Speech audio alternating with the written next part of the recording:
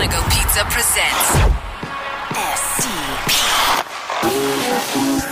The Steve Dangle Podcast with your hosts, Steve Dangle and Adam Wilde. Well, the moment has finally come. We're finally here. Steve's back from vacation in Scotland. I hope they toughened you up over there. Oh, definitely. No. I find them to be a kind-hearted people who never rib you at all. They didn't repulse the Romans and the Brits and everybody else that, you know. I hope they toughened you up because sitting to your left is the one and only Nick Kypreos. Finally joining us on the Steve Dangle podcast. It's been a while. It has. You know, Nick, it's so great to have you here. We've wanted you here always. We've always wanted to have you on, but especially after we're going right into this. There was a particular moment. Why not, right? You called yes. Steve. I don't think you called him a loser. I think you said his mentality was a loser's mentality. That's the point that I wanted to make. Right. Absolutely. How social media took it is entirely different. And I got lambasted. I also got good for you. So there was a nice mixture of both. But the perception was that I called Steve a loser. Right. Which, Adam, to your point, was not the point I was trying to make, and I didn't want it to come across that way, but people interpreted it that way. Well, social media is such a it's a fun place. It is. It's such a great jury, isn't it? You know, they really do listen to everything that you say and really recant it back exactly the way you said it, right? Yes. Yeah, and to be honest with you, like, you know, I did not know much about Steve. I didn't know much about like his style. That was all kind of new to me when they first showed that part of the piece that you did on Tank Nation. Yeah, right. The night before, producer Paul Bromby contacted me. He's like, "Hey man, can we use this video on TV?" I'm like, "Yeah, of course." and then this happened.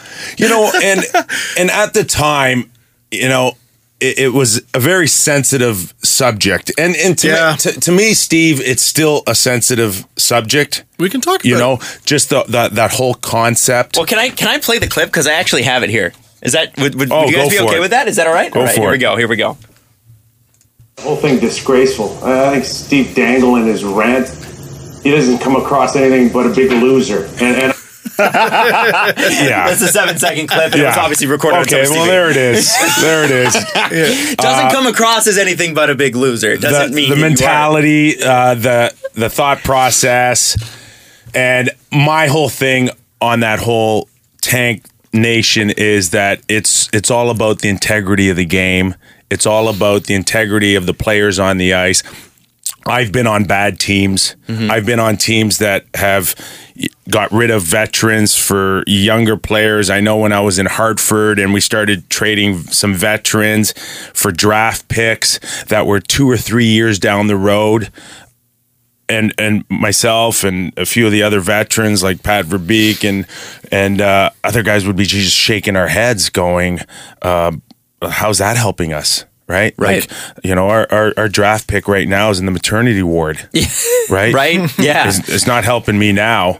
So it's like, it's insulting for the players on the ice to sit there and say everybody's in cahoots that they want to go get a draft pick and start building for the future when the here and now, it's not helping anybody. Well, and it's funny because, you know, on paper, you're right. Like on paper from those who have never been in an NHL dressing room. Yes. Really, I mean, anybody that's played a team sport, it doesn't matter how bad you are, you still want to win, right? Of course. You show up, you want to win. Yeah. But then on paper, it looks great. Yeah, and then on top of that, I'm still learning about, you know, Steve, and while I'm used to kind of like the objective analysis, I find out he's super fan. Yeah. Leaf super fan, which throws being objective out the window. It's fourth down and long, and Steve's punting on being objective.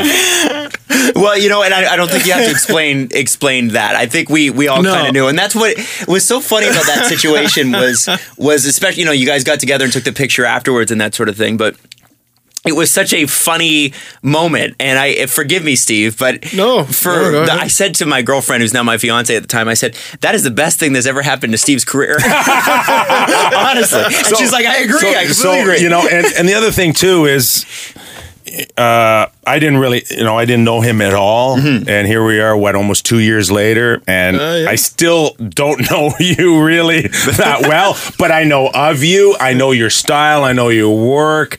And, from a personal, perspective, I love listening to him because he's so passionate. That's the number one thing as a broadcaster you want to come across to your listener, is that you care and you're passionate. From Grapes to anyone else, when you come across that way, people may not agree with you, but they appreciate that you are so in on what you're talking about. And he's got that. The hand movement, very animated. I'm Greek. Half Italian. Right, half Italian. That whole Mediterranean thing, right? Where the hands are going, the facial expression. I mean, how long before he gets his own cartoon? Right. Well, needed. I think needed. That, right? For sure. I would love that. And So it's all good. It's all good. Yeah. And anyone listening out there, I will not put him in a headlock. I know a few people have, Why not? We were kind of hoping for that. All right. Well, Steve moves away. we're gonna have to spike a few things in the coffee and the water. Nick, I have to say, your career has been very, very interesting.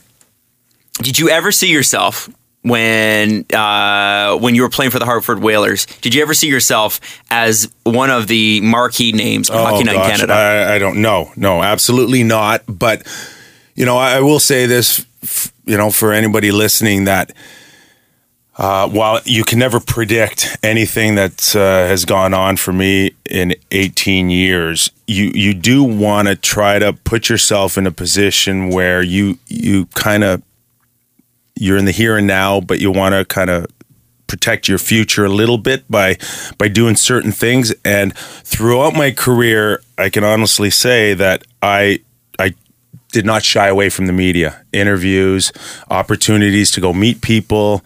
I always told the PR department, if there's anything you feel like that would be good for us or me, let's do it. Mm-hmm.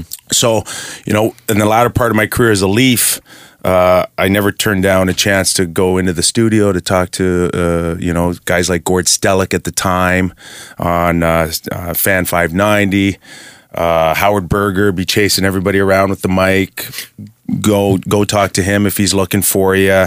Even with the Rangers, we won the cup after, a few days after the parade and, the mayor's office and all of that. Everybody kind of disappeared. I'm like, where are you guys going? And the next day I get a call, MTV Beach House.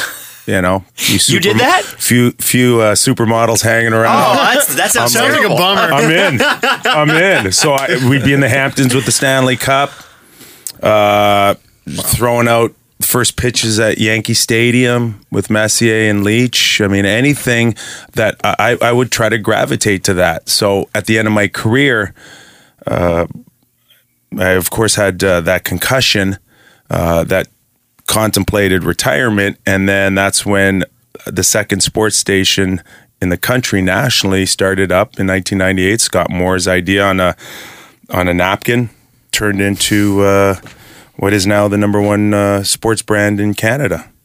Amazing. And I don't know if you knew it at the time, but you were hanging around with some prominent future broadcasters, and you're one of a very small group of people that can say you had Pierre Maguire as your head coach. Yes, that's right. That's right. So yes, a lot of people can say that. You know what? Pierre's done an unbelievable job as an analyst. NBC. It doesn't get much better than that. I remember in '94 we'd always have these hot stoves, so we'd sit in the lobby of the hotel. And it would be myself, Glenn Healy, Eddie Olchuk, Mike Hartman, a few of us, and we'd be talking about where we were going to be in 15 or 20 years. And everybody, Heels, TV, Eddie Olchuk, TV, Kipper DJing on MTV somewhere, VJ, right, DJ or VJ, and sure enough, 2 out of 3 or 3 out of 3, we all went on to have pretty good broadcasting careers. But the opportunity's there for the players. Mm-hmm. The question is, do you embrace it or do you shy away from it? Most of my teammates don't want to go out there. They understand that there's a responsibility and they're stand-up guys, so they do it. But some would rather just go shower, get dressed, and go home. Are you trying to say Phil Kessel is not going to be a coworker of yours in the future? Or when you win a Stanley Cup, you can do whatever you want. Yeah, really, right? Oh, that's right. Phil Kessel is the Stanley Cup champion. I forgot about that. That's right. About that. Yeah, we've talked about it on the show a lot, and I think actually this is kind of the perfect time to bring it up, and I didn't even think that we would, but Nick, there seems to be in hockey, more than any other sport, a reluctance to be a personality.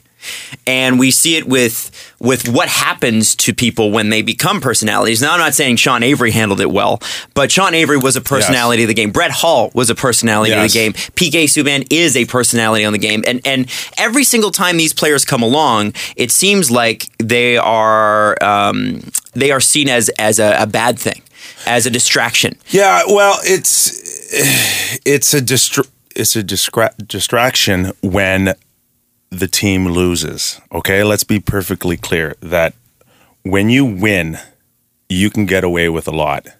And when Montreal was having those nice runs in the playoffs, and PK was still PK, there wasn't a lot of talk about distractions. Mm-hmm. About his brand, about the other things that he was doing on the side. Exactly. It was there. It wasn't as prominent, it but was it was there. But it's always there. People know it's there. Mm-hmm. But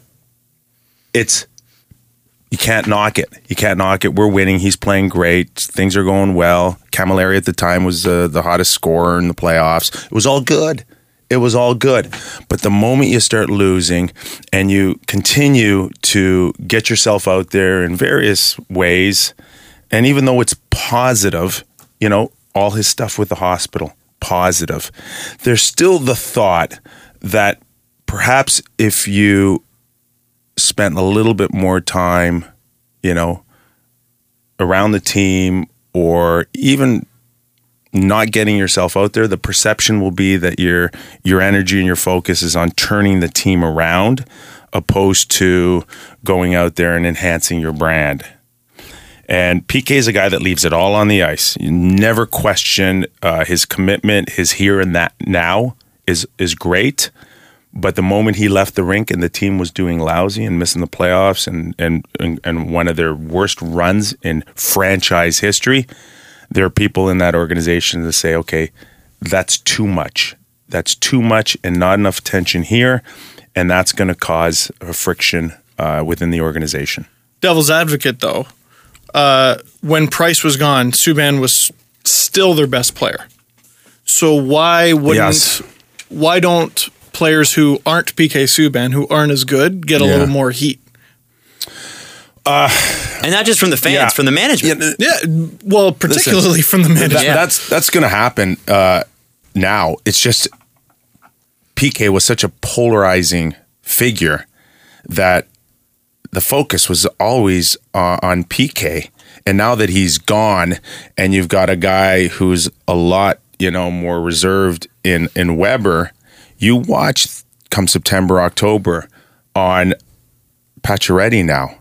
Pacioretty's going to get a lot more attention now that PK's gone. He should not be stoked. And, and he's a good player, but he's going to have to be able to score 35 or 40 goals and get them in a playoff race for him to not have, that negative attention come his way, because now the focus is going to be on other players now that PK's gone in Montreal.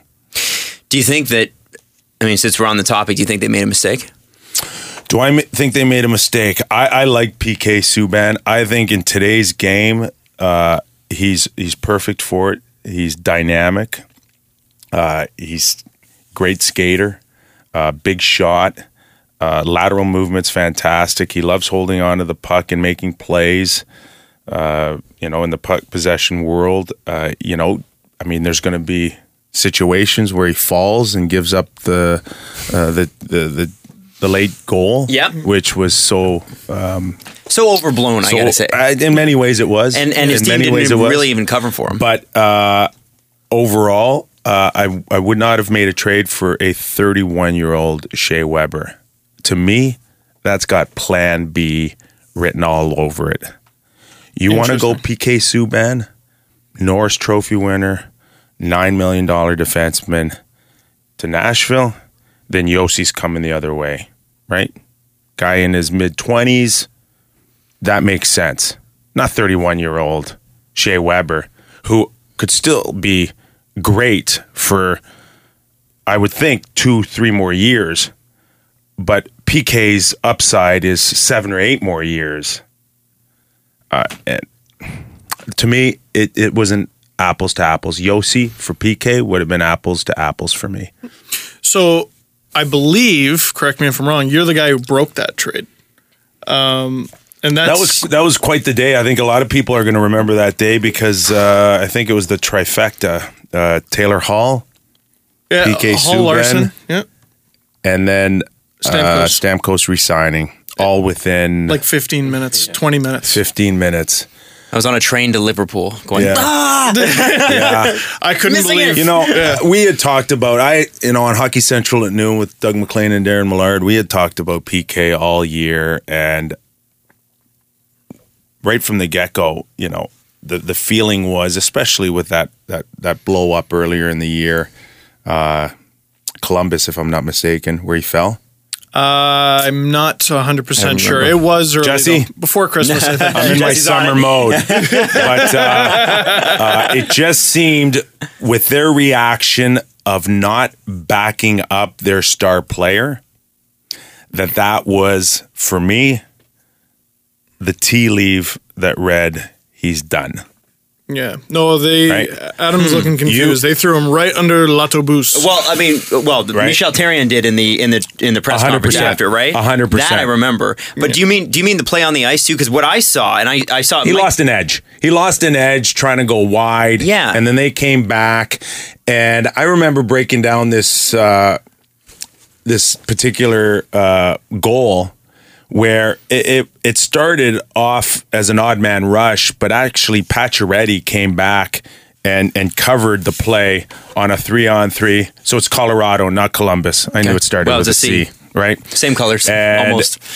And so Markov's back. It's an odd man rush, and Pacioretty actually comes into the play, but he takes the high guy and then leaves him, and then that creates a 2-on-1 down low. So they were okay. For me, Therrien needed to emphasize more on the fact that we were in position and we did not pick up the right check, but he didn't really do that. It was all about PK, and to me, it was really simple. Either you're going to protect your star player and go down with the ship on that particular play, or you're going to bail on him.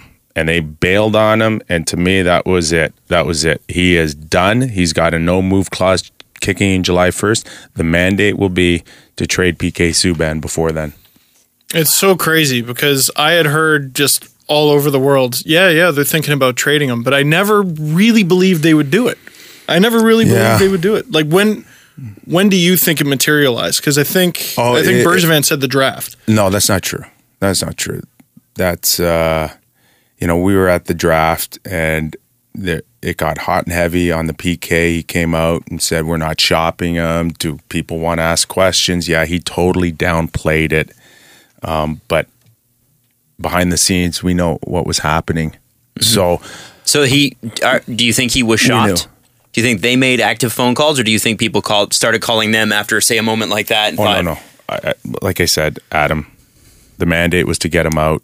So let's get the best deal possible. Lose the $9 million where we feel like we're overvalued there, and let's move forward. So however you want to say it, they did not want to go into next season with PK and his no move clause in effect.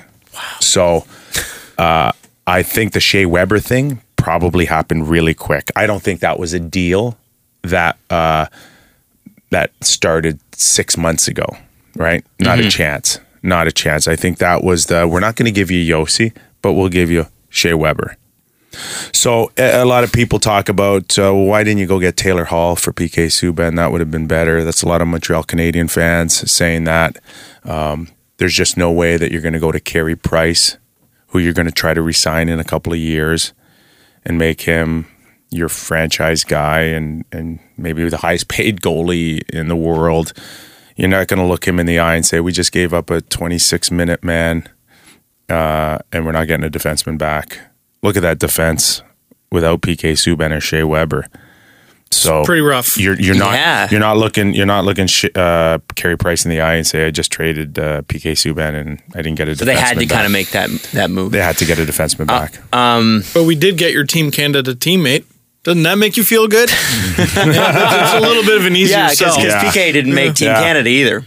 Oh, I didn't even think of that. But it's funny because I was really on this story months before, and the first message I received that day was it could happen today. So I sent that tweet out before I sent the other tweet out. And then I was talking to Tim from the Tim and Sid show, and they said that the newsroom just stopped cold when I sent the first one. And then it was like, a complete explosion in the assignment desk area when I said that the deal was done for Shea Weber. So he said that that was a memorable moment, in Sportsnet with the assignment desk that PK Subban got traded. Must have been an unbelievable day. I've broken a lot of trades over my 18 years. That one will be by far the best one. Oh, wow. How do you top that? Yeah, I can't top that. How do you top that in today's NHL? Yeah. Yeah. Oh, yeah. And the fact that, just the very fact that it's PK, too. A guy that, by all rights, should have never been traded. Period. Like, he should have just stayed in Montreal. It's the quality of the player. It's the personality. It's what he meant to the city. It's so many things. Yeah. And that's just one half of the deal. Yeah. The other half is like a gold medalist, 20-goal defenseman, captain of the team that he was traded from, which no one mentions. Just to pick up our earlier conversation, the attention that PK Subban gets in 2016, 20 years ago, would have never happened. To your point earlier that guys are more conservative and they don't want to look out of place and they all kind of want to mix in. But he's one of those players that says, you can do it all. And I think he was doing it all. I think he was an all-star player. He was a go-to guy on the team, a leader. And yet he wanted his off ice to be everything about, the game or himself and what he's able to do and the mountains he's able to move, whether it's a $10 million donation to the hospital or other various things that he's involved with. He's the type of guy that says, I can do it all. I can do it all. And my game doesn't have to suffer. And I think he was able to do that. People in Montreal say no, he was not able to do that. Do you think that, because quite honestly, here's how I see this shaken down is Therrien could be through two jobs before PK's contract's up, right? Do you think that this Montreal management group, the team will probably be better this year just by virtue of the fact that Carey Price will be healthy, we assume? Yeah. But long term, this is going to be probably a blight on both of their careers, Bergevin and Therrien. Without a doubt, especially for Bergevin, right? Because he did downplay it. He did downplay the PK Subban trade talks when history will show that it was a complete opposite. So where this leads the Montreal Canadiens in the next 2 or 3 years will really be, I think, the thing that people will remember, Marc Bergevin stint in Montreal, that this one is the capper. It's a fork in the road right now for Montreal, right? Shea Weber comes in and leads them to the playoffs. or maybe even, get to a semifinal or a Final Four. I mean, Carey Price, you don't ever underestimate Carey Price and his ability to carry a team. That's the one position, right? It's like having your star pitcher for Game 7 on the mound. Yep. So he can win it all by Unless himself. your star pitcher is David Price. Right. It's funny because I think you ask a lot of people who hated the trade from Montreal's perspective. Yeah. If you said, crystal ball, you shake it and you go, the Habs win 2 rounds next year. Yeah. Most of them go, yeah, I believe it. Right. I believe it. So can Shea Weber at 35 score you 15 goals and still be a top defenseman? That to me is what I'm more interested in, opposed to, next year, whether they sneak into the playoffs. Well, we got to wrap just here for just a sec. I'm going to go to commercials. We'll come back. We got to talk about Taylor Hall, Adam Larson, and a whole bunch of other things. Nick, especially the beginning of your career, because I'm really fascinated about A, some of your playing stuff, B, how the transition to broadcasting came about. So we'll talk about that next. Nick Kypreos on the Steve Dangle podcast on Sportsnet 590 The Fan. So Nick Kypreos is joining us on the Steve Dangle podcast. Hard as that is to believe, we have a real legitimate sports guy in the studio. We like to play at that. We like to talk about it, but we really, it's great to have you here, Nick. And hearing an athlete, yeah, not even just a sports commentator, a guy who actually played the game. Are you not turning into an athlete? Are you not training? Are you what happened? I'm training, but man, I love pasta, chips and chocolate. Can I tell you a story about this morning? Yeah, let me hear it. So Steve's and you do TV a lot, and as a TV, I do TV a lot too. You might not know that, but and Steve's kind of worried about what it's going to be like if he has to do some TV. So I guess he's come back from Scotland and he thinks that he's overweight and thinks he's going to look bad on TV. So this morning he's like, guys, I can't even have a coffee. I'm going to have a green tea. So going to the green tea. So I'm wondering from you. What are they saying about green tea? It burns more calories, or like what's green tea have over coffee? I started this thing called intermittent fasting, and they tell you to have green tea. So you didn't eat yesterday either? No, I did a 24-hour fast. It sucked. Okay. It sucked a lot. Just see, you gave it away just before I think we came on air, or you said it already. It's the chocolate, right? It's oh yeah. So it's 2 things: bread and sugar. Man, you got to get it out of your diet. I know. Because Nick, you're still in great shape. No, I don't know about that. Well, but the last little while, see, we got World Cup coming up, right? So usually I'm not, we'll do 1 or 2 Leaf exhibition games towards the latter part of September, and then we'll kick it in October. But I got to go to work. I got to go to work next week. We're doing preview shows, and I think the 8th or the 9th, we got an exhibition game. This season is going to be absolutely ridiculous. And then every day. So we got 2 games, a 3 o'clock and a 7 o'clock, starting as early as I think September 17th. It'll be fun. I'm looking forward to it. I'm like with many at the beginning, you're like, okay, what's this going to be like? They're going with what? A North American team and a team Europe, and it's like, is it gimmicky? And that sounds kind of gimmicky to me. Who said that? Was that one of yours? We're trying to figure out what national anthem they play when some of Europe wins. Yeah. So I'm there with everybody else wondering, but then you're sitting there going, okay. Can you picture a Toronto scalper saying, "Who's looking for Latvia? Anybody need Latvia?" Austria, who's looking for a pair for No. So, I think it's better off with McDavid, in a North American team there than having some of the weaker nations there that, nobody wants to go see a 8-1 score. Right. So this one at least has some intrigue. Any way you look at it, if you're one of the best hockey players in the world, you're playing in this thing, right? Mm-hmm. Like to have the best hockey players in the world in one tournament under one roof, to me, there's nothing better. Except for PK. Yeah, PK will not be there. Except for PK. Except for PK. PK stands for Phil Kessel.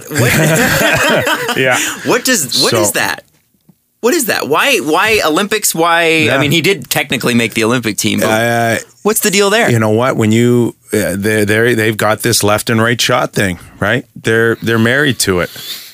So So is Jay Bouwmeester really the better Keith's option? out. Bouwmeester comes in, left shot. Bouwmeester comes in as a partner already with Pietrangelo, so they love that. He's a minute eater too. So, he's been under the umbrella. He's thrived under the umbrella. They've won with him. There's a real loyalty, right, with Hockey Canada. I can't blame him for that. So, does PK come in and replace Duncan Keith? Not according to the blueprint that Hockey Canada's had for many years now. Fair enough. And they do win.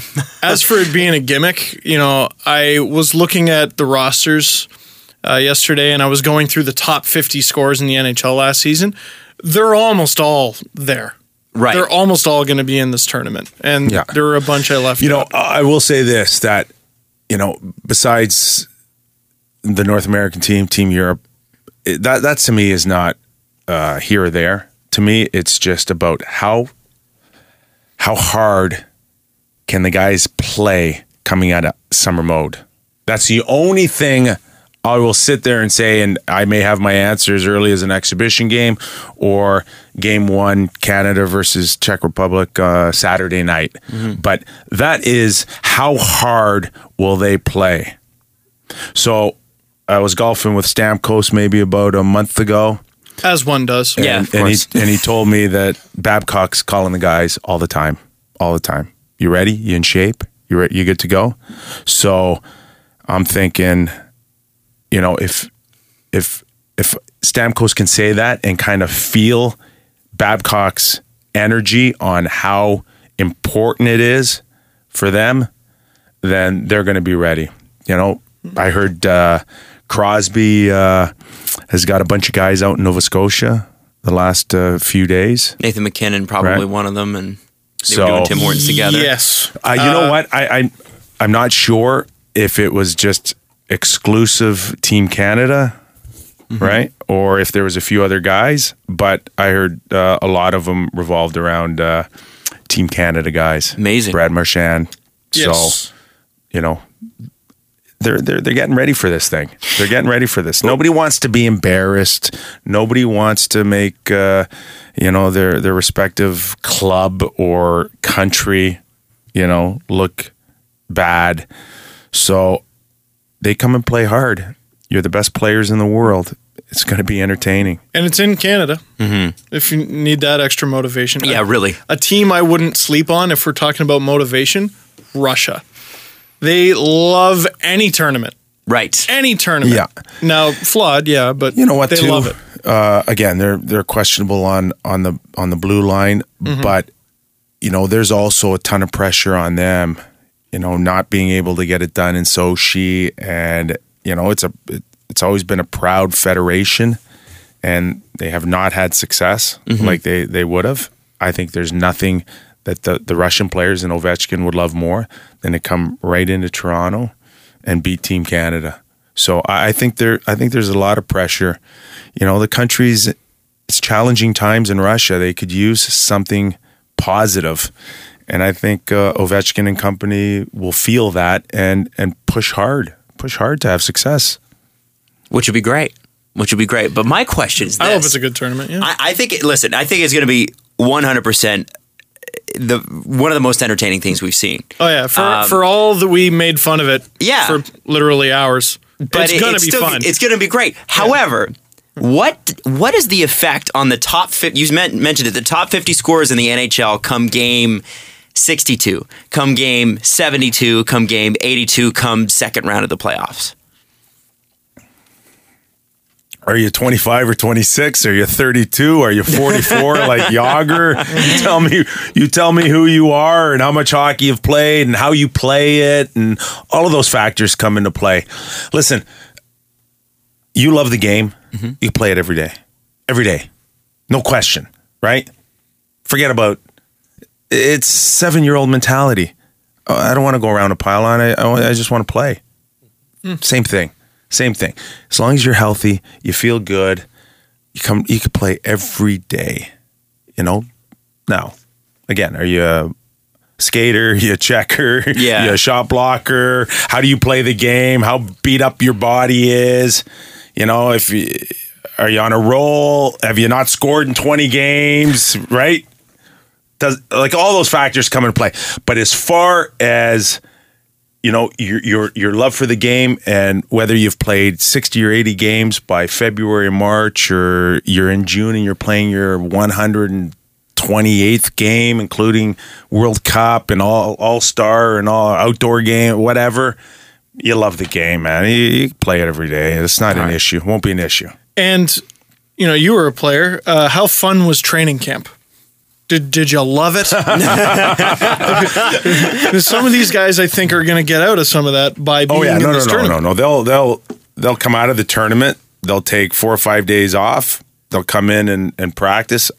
I can't see anybody playing any last few exhibition games. It'll all be right in, and most of them. You'll be in game mode. You'll be in game mode by then, and you won't need anything except a little bit of rest and a little bit of mental regroup, and you're good to go. Do you think for the Leafs, this is a big year for them, just selling the hope, right? Oh my God, how long did we get into that? 37 minutes. 37 minutes. It wasn't even me who brought without that up. Superfan mentioning him. Right? He hasn't even brought it up yet. That's awesome. But it is a big. It's their head coach, the guy who sets the mentality for the whole organization. Yeah.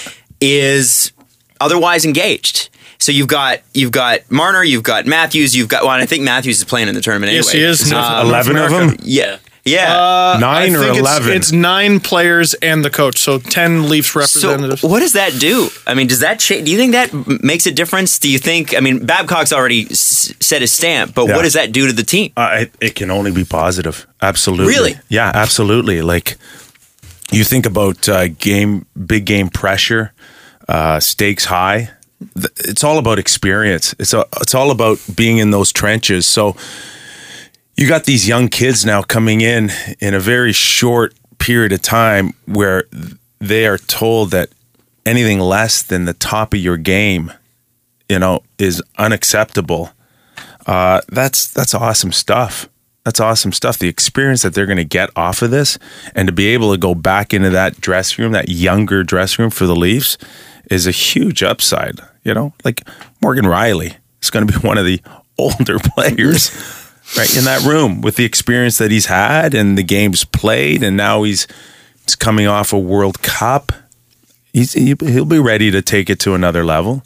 I might be wrong, but I think the Leafs, the longest tenured Leaf is Kadri. I'm trying to think of Bozak, maybe. Oh yeah, you know what? Maybe Bozak before. Kadri's like 2. Yeah. And he's what, 26, 27? Yeah. He was I think he's even younger than that. Drafted in 09. Now, much broader scope from, I think, Leaf fans, including the guy to my right, whether or not you're surrounded with him, by the way. Yeah, we are. Okay. All right. Hey Justin, nice hat. I'm such a Leaf fan that I used to play your avatar on Power Play 98 in video games. How'd I do? You did pretty well. Did pretty well. I played that this past weekend. Killer on the line. Oh gosh. So it's whether the scope is they're going to finish 30th, or to the other side of the pendulum where they'll challenge for a playoff spot. It's much broader than it was a year ago, and that's another good thing, right? Mm-hmm. And for me, the biggest one was Frederick Anderson. Yeah. Right? They revamped their goaltending situation.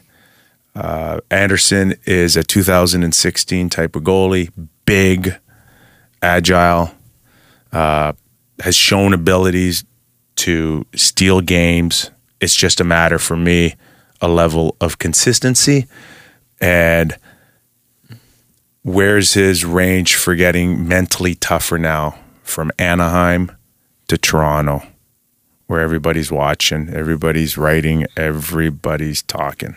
Well, you went from Hartford to New York, right? Did you not? I did. I went from the outhouse to the penthouse. The outhouse. And I'm not talking about the city of Hartford. No. I loved the city of Hartford. It was awesome. They voted me favorite whaler. But there's something to be said between the outhouse of that civic center that was in a mall. No way. Was it really? Oh, yeah. It was in a mall. Like, you cut through the mall. You're like, do I need Anything from, the Gap on my way to the game?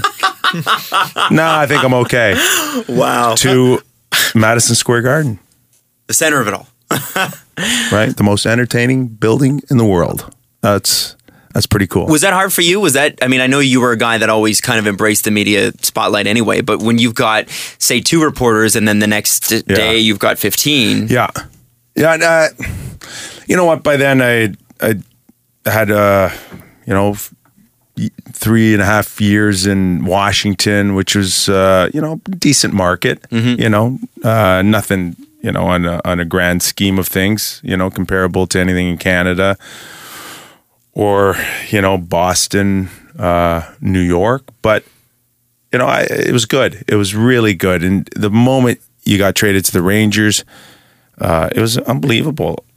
I was there 3 or 4 days. My mom and dad came down. We started walking down Fifth Avenue, and a cop car comes right beside me, right? And it scared the crap out of me. And it startled my parents. The cop comes out. Welcome to the New York Rangers.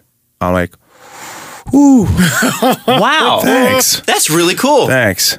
So Thanks for that.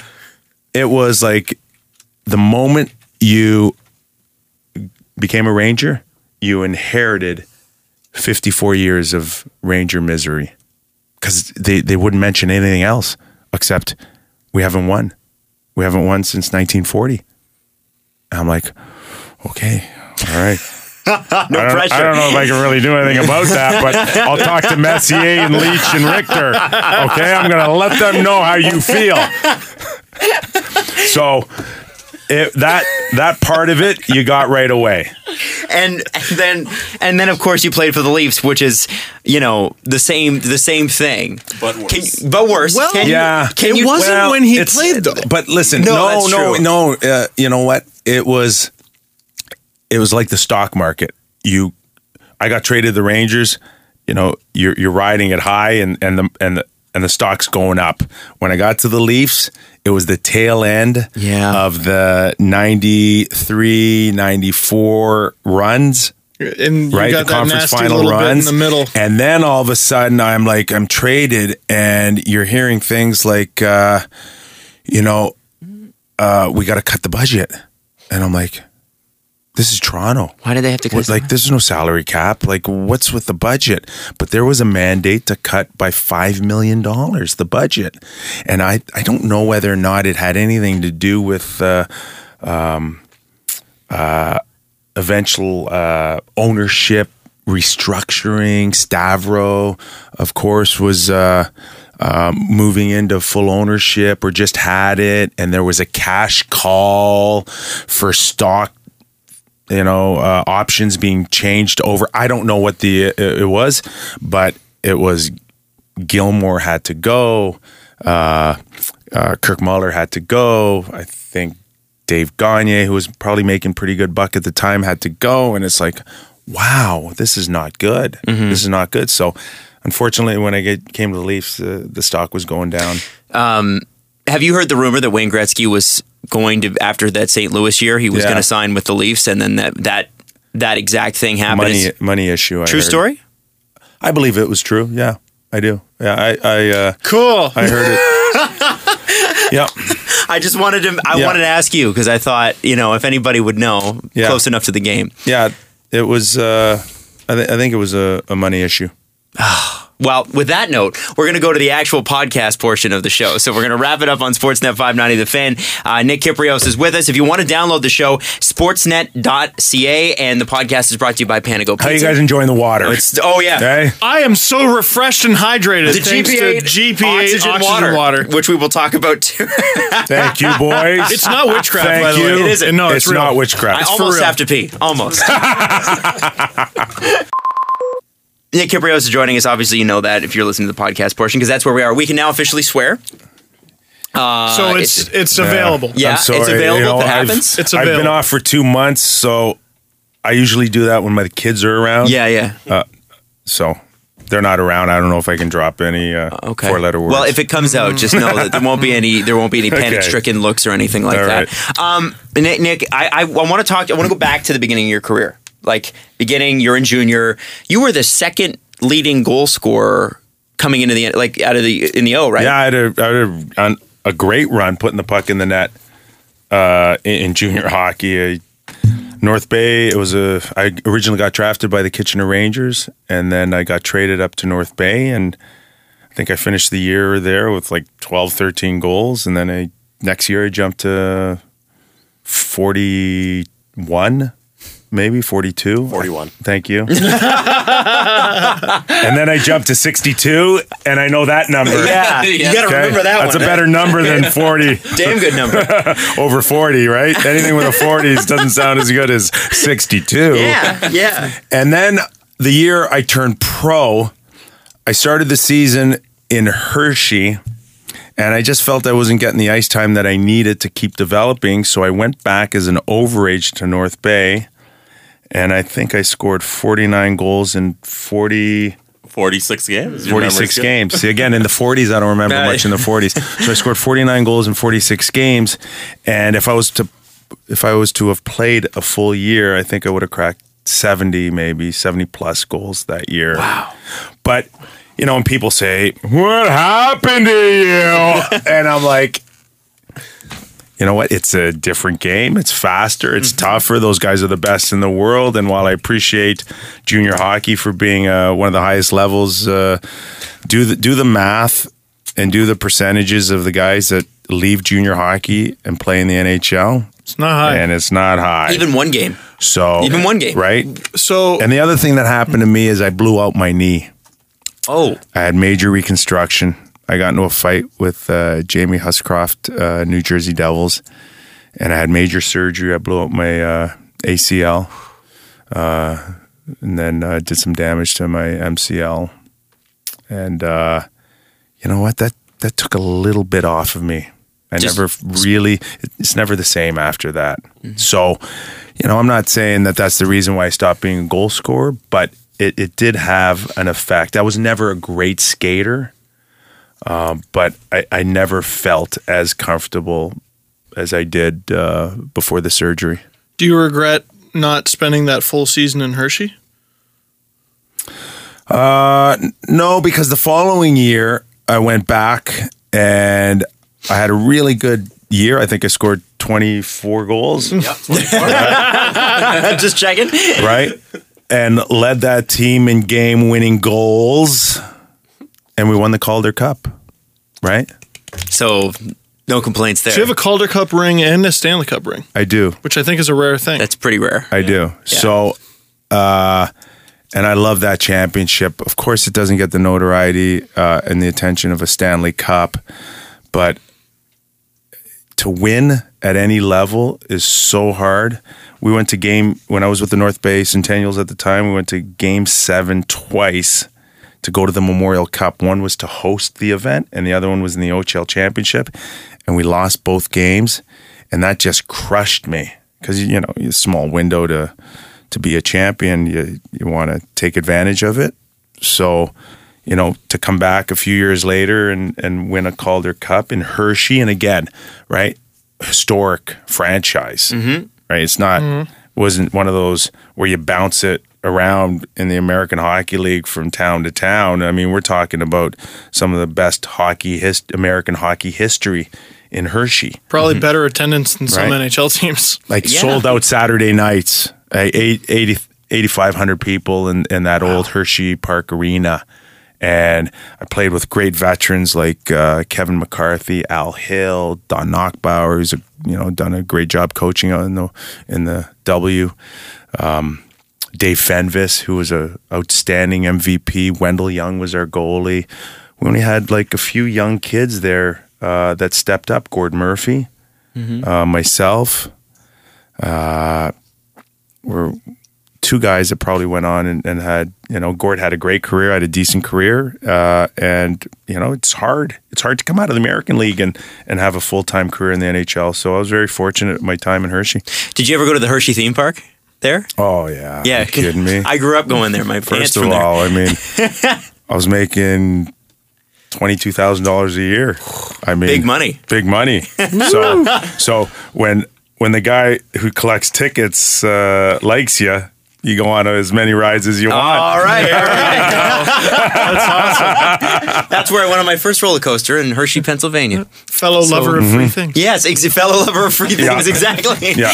So I had decent years scoring there as well. And then you get up to the NHL, and we've talked about this often. It's that, there are guys who are AHL guys that are great in the AHL, and they come up for whatever reason, it doesn't happen. It just doesn't happen. And we've even talked about like Tim Stapleton, who is lighting it up in the K. I think he still holds the Marlies record for points in a season. And then now he's in the K. Yes. And and he was killing it there. Yeah. Yes, KHL All-Star. There's many factors, many reasons. Go back to junior hockey and see how many 50 and 60 goal scorers are in junior hockey that never got a sniff in the NHL. Tom Sestito scored 40. I think there's a ton of them. Yeah. And you know what though? Tom's like me, right? You score goals in junior hockey, and then you get to the pros, and the goals don't come as often as you like. And it's like, okay, here's the deal. It's real simple. Okay, score, and you get to stay. And if you don't, find something else that you can contribute with. And I'm like, okay, well, pretty strong guy. Always been one of the stronger guys in training camp. Every time I went to Philly's training camp for 4 or 5 years, they'd give me this award. Next to Tim Kerr, I was the best guy on the bench press.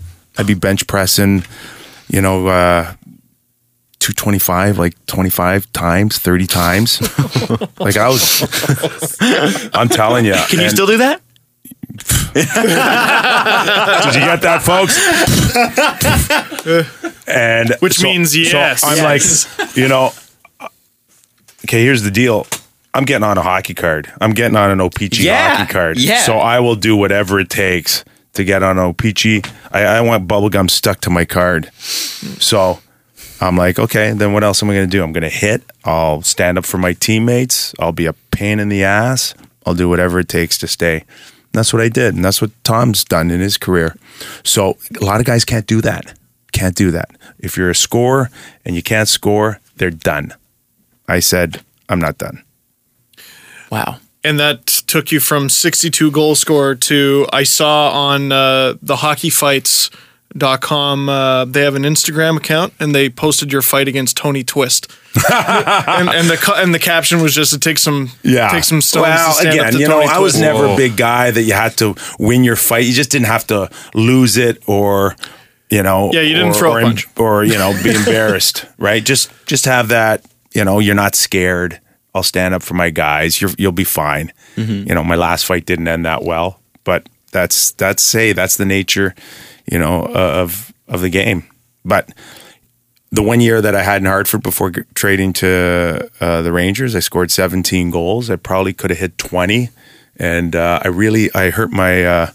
I had a bad abdominal injury that shut down my season, or else I think I could have got 20 that year and been one of the few guys in history to score 20 goals and have 300 penalty minutes. Because it's funny. I think I was reading up on that, and it was. I think I was third or fourth in the league that year. Yeah, it was something like you had 325 penalty minutes, and it was like I couldn't believe that it was third or fourth. Was it fifth? What was it? What was the actual number? I couldn't believe it was that low. I was like, that is insane. McSorley that year. I think two of the names that I remember that were up there.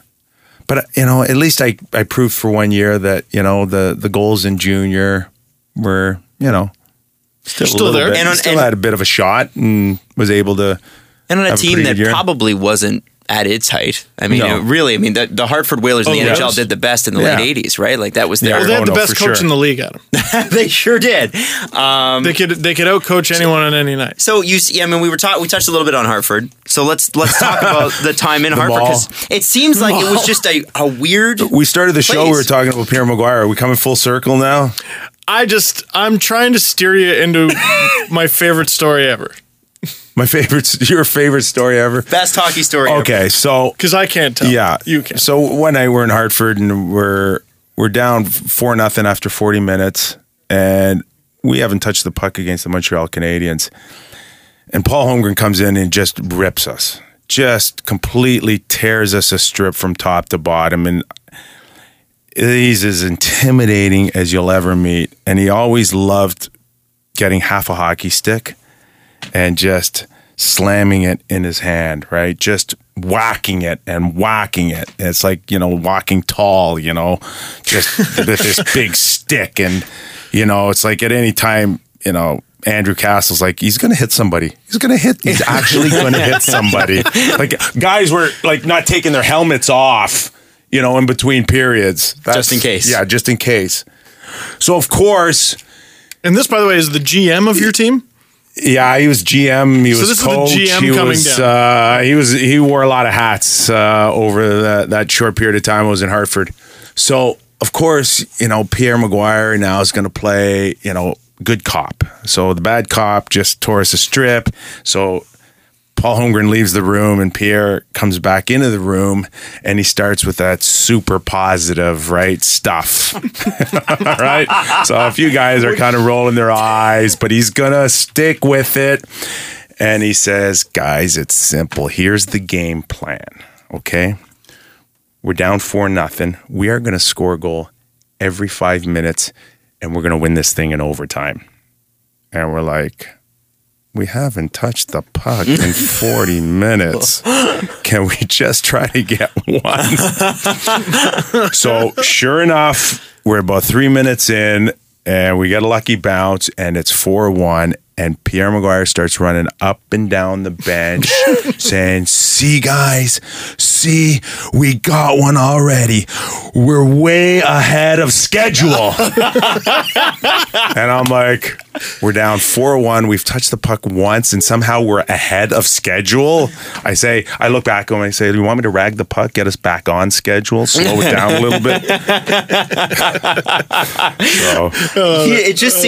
It seems like if there was ever a twilight zone in the NHL, it would have been the California Golden Seals and then the Hartford Whalers of the early 90s. It was just they're just a crazy time and place, and not necessarily bad. But when you look back at that, and then you go to the Rangers, and I want to know what it's like to win the Stanley Cup. I want to know what that's like from you. But before we talk about that, when you look back on Hartford, what do you see? Especially now looking at, because you talk so much now about the business of the game. We are as fans, the topics now are so much less about the actual gameplay and more about, the ownership. They're going to be the Las Vegas Boogie Nights. We're not sure what the heck they're going to.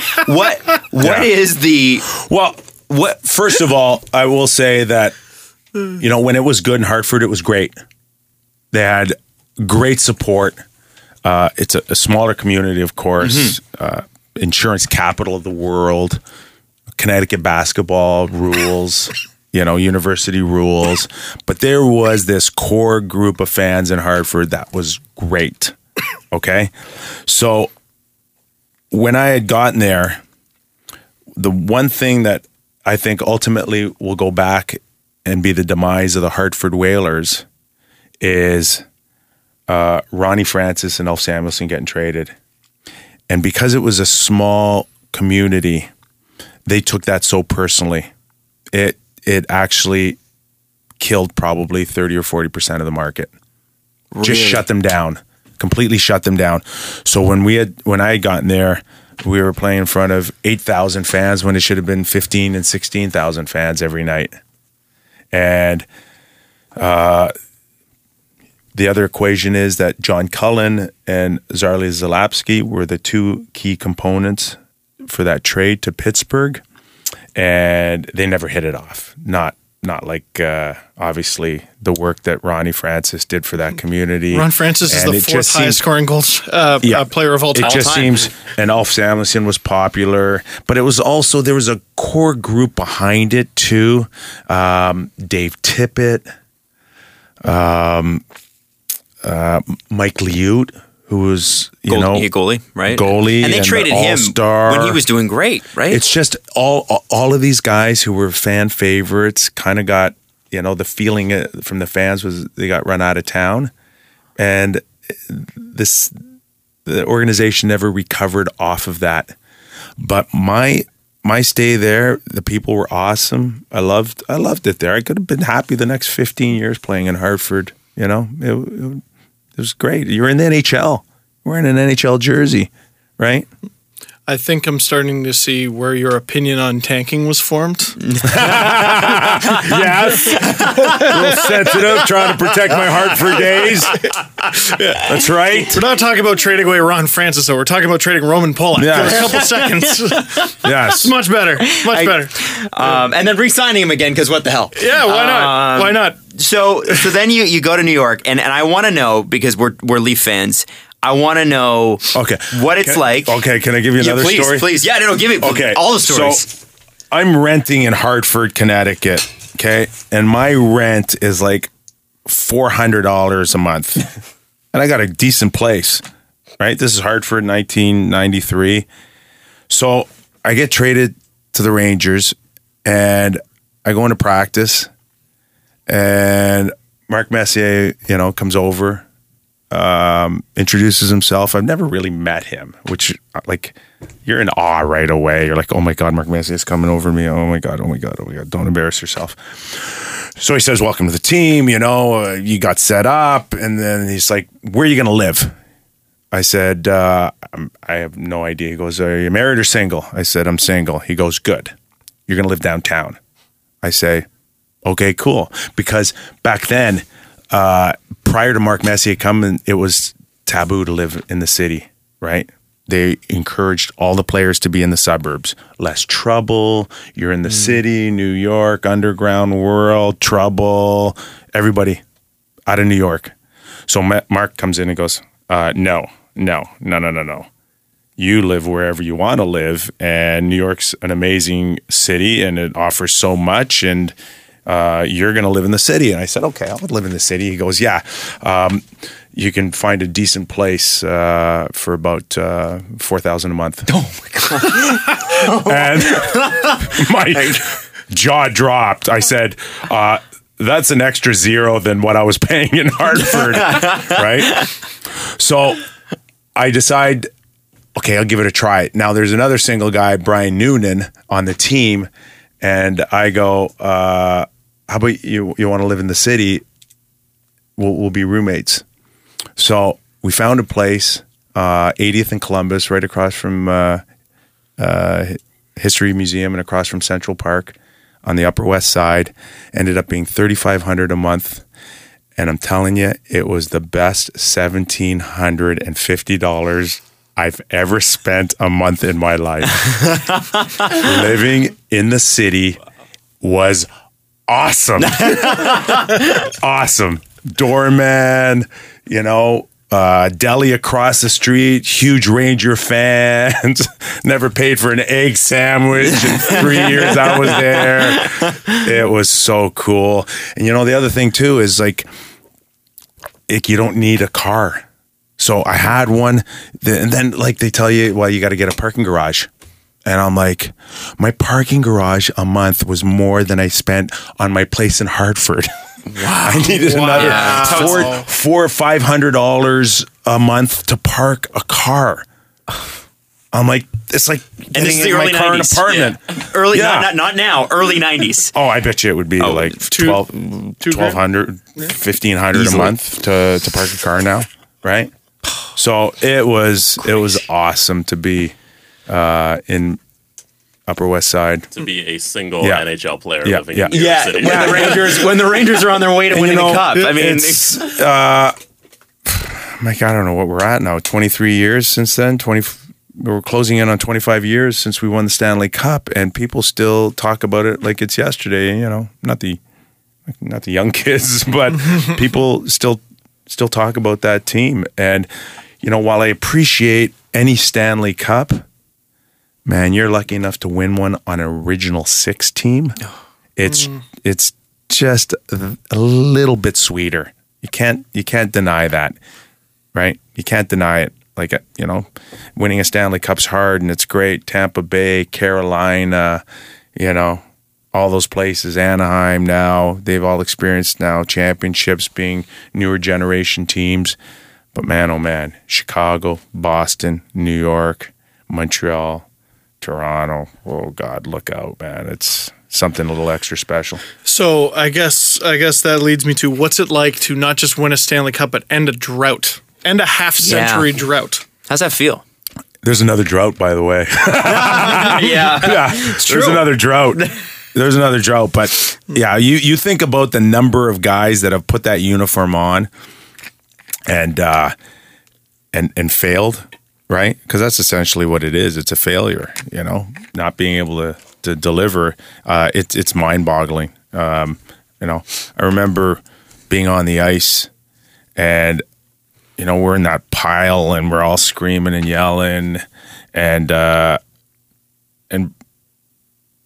go, like, you don't know what to do. You don't know who to hug. You're just like, you're all over the place. And I looked at Brian Leach and I go, what do we do now? And he goes, I don't know. Let's go ask Mess. Okay.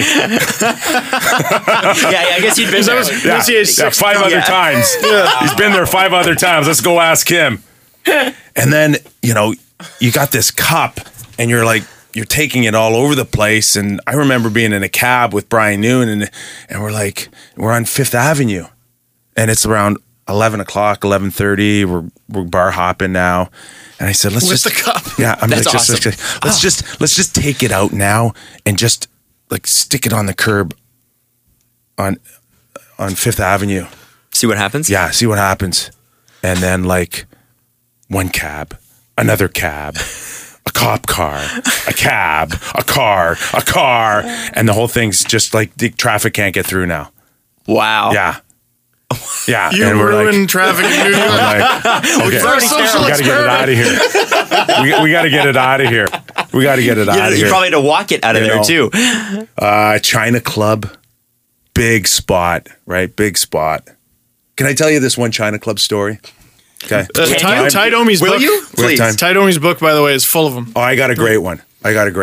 Okay, so I'm with the Washington Capitals, and the place to be in New York in the early 90s was the China Club in the basement.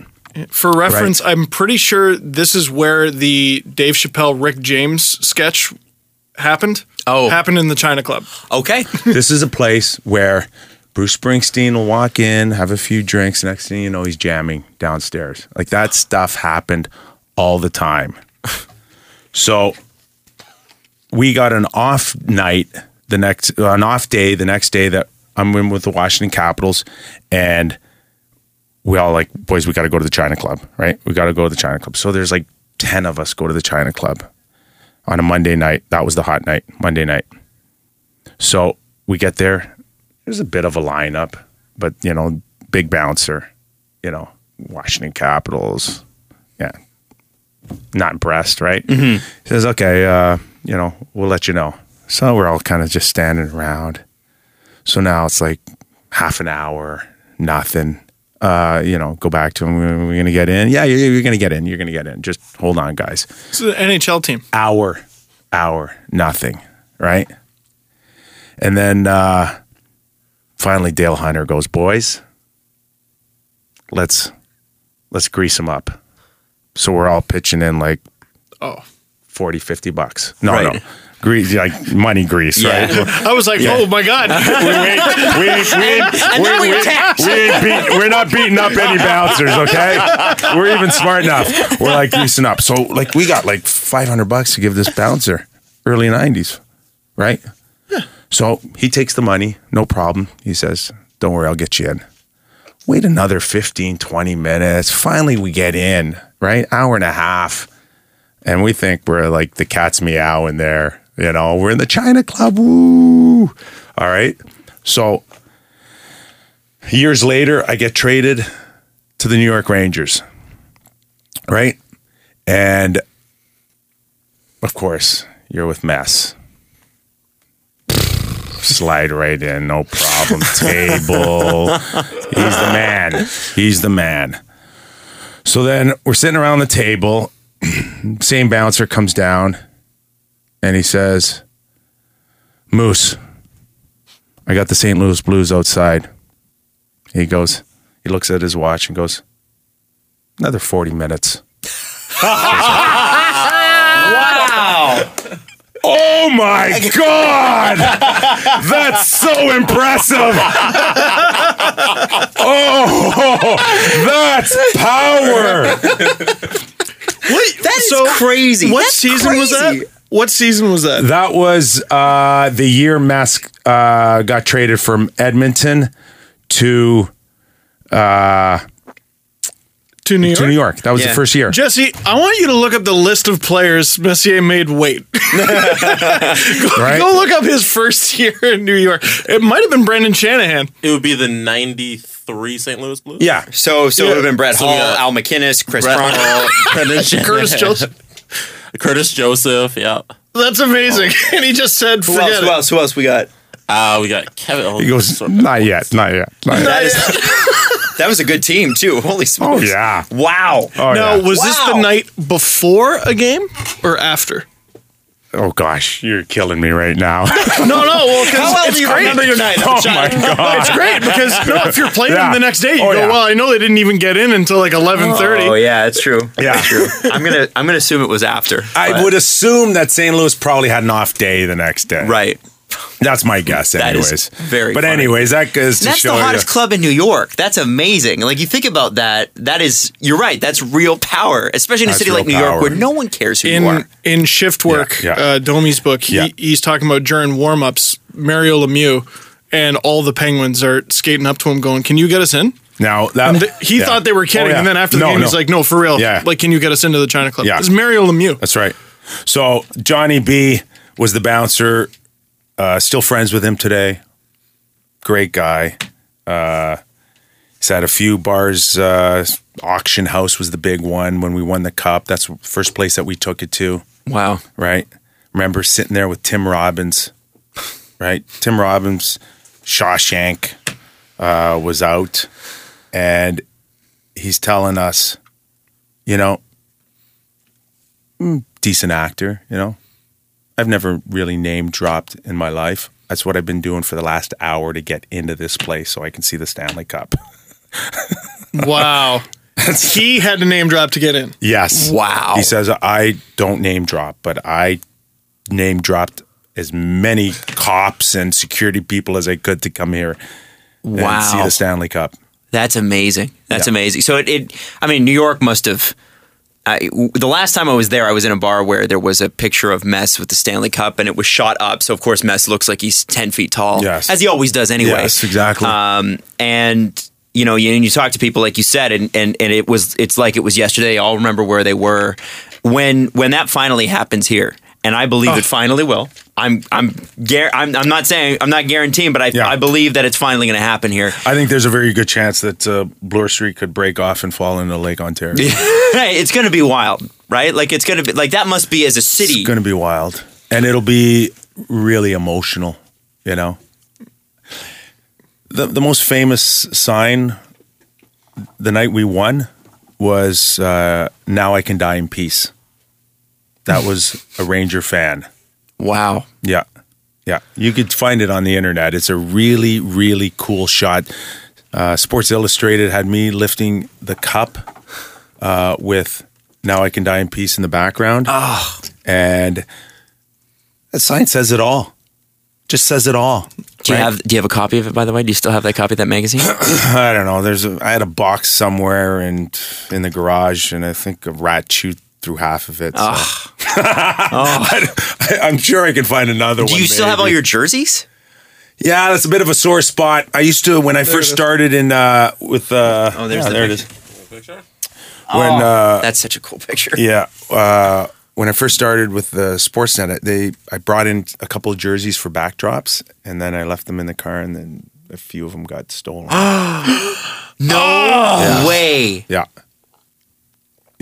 Dude, I know a guy who played one exhibition game with the Rangers, and It's he's all right. got They're that out frame. there somewhere. Someone's gone. hiding them in a basement somewhere in a box, which is a shame, but that's okay. But you have some of Oh your no, I own- still have. Like, get your I Rangers still have one, some. right? And- I got Rangers. I got Leafs. I got a few for the kids. Good. Good. Yeah, I got a few for the kids, so we're good. We're covered. That just hurts me though. Oh my god, you guys are way more emotional than I am. Well, it's just. Oh, man. Right? Listen. I think it's a little bit Because for different. us, it's so well. I mean, for you too, but it's such an irreplaceable, unattainable thing. You wore it, and it was your name. yeah, and you've had it around, so maybe it doesn't seem that way to you. But if someone randomly pulled a NHL game worn jersey out of their trunk from the 90s, I'd be like, where the hell did you Oh get my this? God. Yeah. People are weird too. I got in this messy night one night in Chicago. Jim Cummings broke my nose with a wheelhouse elbow, and I went back and I fought him again, which was stupid. And my jersey's absolutely covered in blood. And, years later, a collector was telling me that was the hottest jersey people wanted on, it's sold somewhere. Someone's got it somewhere. Someone really wanted it. Because there's a story. And it's like, Every jersey has a story. But that's a People are story. That's a strange. warrior. Yeah, people are strange. strange. Where's the Stanley Cup ring right now? Where do you keep it? Home. Yeah, it's home. Right. It's home. It's great because you go do some some charitable things, or you go to a golf tournament, you play with guys that you've never met before. It's nice to show it, and I'll wear it on air. You know what? I'll never forget the first time I ever saw one of those was at training camp with the Philadelphia Flyers, and it was Keith Acton's, and he brought it out, and I'd never seen one before. And I was like, 19 years old, 20 years old. And I just thought it was like the coolest thing I've ever seen. Just incredible. And this would have been like from the 70s? 80s. 80s? Oh, okay. 80s. Acton would have won with... Yeah. Edmonton. Oh, okay. Yes, I'm sorry. Edmonton. So I had lunch one day with Mark Messier, and I said, Moose, I'm like, I kind of noticed you never wear any Stanley Cup rings. You got like 5 of them. Like, where are they all? He asked the same question as you did. Where are they? He goes, I think they're in a shoebox somewhere in Hilton Head. I'm like, oh, okay. All right. And then he says to me, where's yours? And I said, I don't know what he's playing with me or what. And I said, Mark, I don't have one. He goes, okay, I'll make you a deal. When you get yours, I'll wear mine. I'm like, that's a good deal. Wow, great deal. That's a good deal. I like that deal.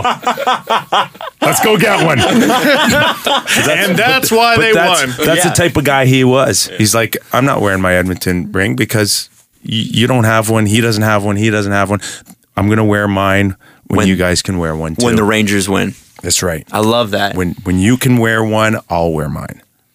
I've always said the loneliest guy in the room has to be the new acquisition during the home opener of the Stanley Cup champions. They're raising the banner. Everyone's like, oh, man, remember that? Oh, that was such a great time. You're right.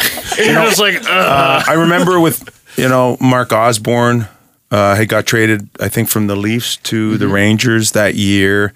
And, they do feel a little awkward, but they understand that it's a moment for the guys that won it, and they're very respectful of that. But you're right, it kind of singles them out a little bit momentarily, but it is what it is, right? Just trying to think of who Pittsburgh brought in this offseason who's going to feel a little bit weird. or like people in Chicago pretty much every second year. Yeah, right. And by pretty much, I mean literally. Every second year. Holy smokes, man. Nick, we do need to talk about the Leafs because we are based out of Toronto, and Yeah. really the world kind of rotates around us, right? I mean, I think It does. It's gravitational pull. Yeah, it's does. just I kind of understand that now. I didn't know that a little while ago when I accused Steve of being a loser, but I understand it now. What do you see? What do you see with this? Because we're, as fans and as people that we talk about it all the time, that the management group seems to be doing it the right way. Yeah. Now we've got it's really the Leafs and the Coyotes with the best young players. You can debate who's got more. Yeah. But it seems like they're the teams that have really done That's right. the analytics thing. They've done the drafting thing. What are your thoughts? That they are on the path of gaining respectability. No question about it. It started when Brendan Shanahan put a team together of good people. I think the world of Mark Hunter. I think he's a lifer, right? Loves the game, loves being in the rink, loves finding talent, finding guys that play the game the way he likes to see it play. Which is what? Oh, gritty, like respects talent, but wants to see compete, right? Not everybody has it. Like a lot of guys have great talent, but to find that unattainable thing that you cannot get through analytics, you still have to have an eye to really understand that this game is great with the skating and the passing and the shooting. But the one thing that you're going to have to put together is that one ingredient that paper cannot show you, and that's how much fight is in the dog. Okay? Like I said, skating, shooting, passing is great. But for me, I want to see a puck in the corner, and I want to see two guys go after it, and I want to see who comes out with it. You tell me where analytics can show you that. And that's not disrespecting analytics, but I'm saying that to me is the purest form of what our game's all about. Like I have that at the top of the list. And I think Hunter does. I think the way Brendan Shanahan played the game, he does. Mm-hmm. And I think Babcock, they get it. They get it. So now it's just a matter of this great talented group, right? With Marner, Nylander, now Matthews. Where is that fight in the dog? Because we found out Jonathan Taves has it. Patrick Kane has it when it comes to finding pucks and going into the dirty areas. Mm-hmm. And that's what we got to find out with the Leafs now moving forward. Is that a teachable thing? I think you can. Is it teachable? Can it be brought out, I guess? Yes, it is. But again, nobody knows if you have it. Even the person that we're talking about, maybe it's something that he discovers that he has. But you got to, as players, you got to start searching for it now, and then you'll have those key moments in your career where it has to surface at the right time. Mm-hmm. You know what? Maybe we'll see it a little bit in the World Cup. If it surfaces at the World Cup and young players discover it, then it's a lot easier to get it back when you need it because you've seen it before. That's the experience that people say, well, he's an experienced veteran. He's done it before. That's why people, no matter what era you're talking about, they always go back to, he's done it before. We've seen it. And then it's a little easier to bring it out. Is there a player you can think of when you were playing who, maybe, ho-hum, whatever, but he flicks that switch or something pissed him off and he's just a monster? Listen, I mean, there's some that just rely on their talent alone, and then there's others that can bring out, the best of it. The one thing that I will say about Brendan Shanahan is that, we're talking about one of the best goal scorers in the history of the game, right? I mean, not very many guys have been able to do what he has, but, he was there willing to do different things, at different times. Pat Verbeek, I mentioned him earlier in the show. He's another guy. I mean, those type of guys, when they bring, 5-tool players is often mentioned in baseball, but when you get, one of those guys that can shoot, pass, hit, fight, do whatever it takes to win, that to me is how you win championships. Wow. Huh.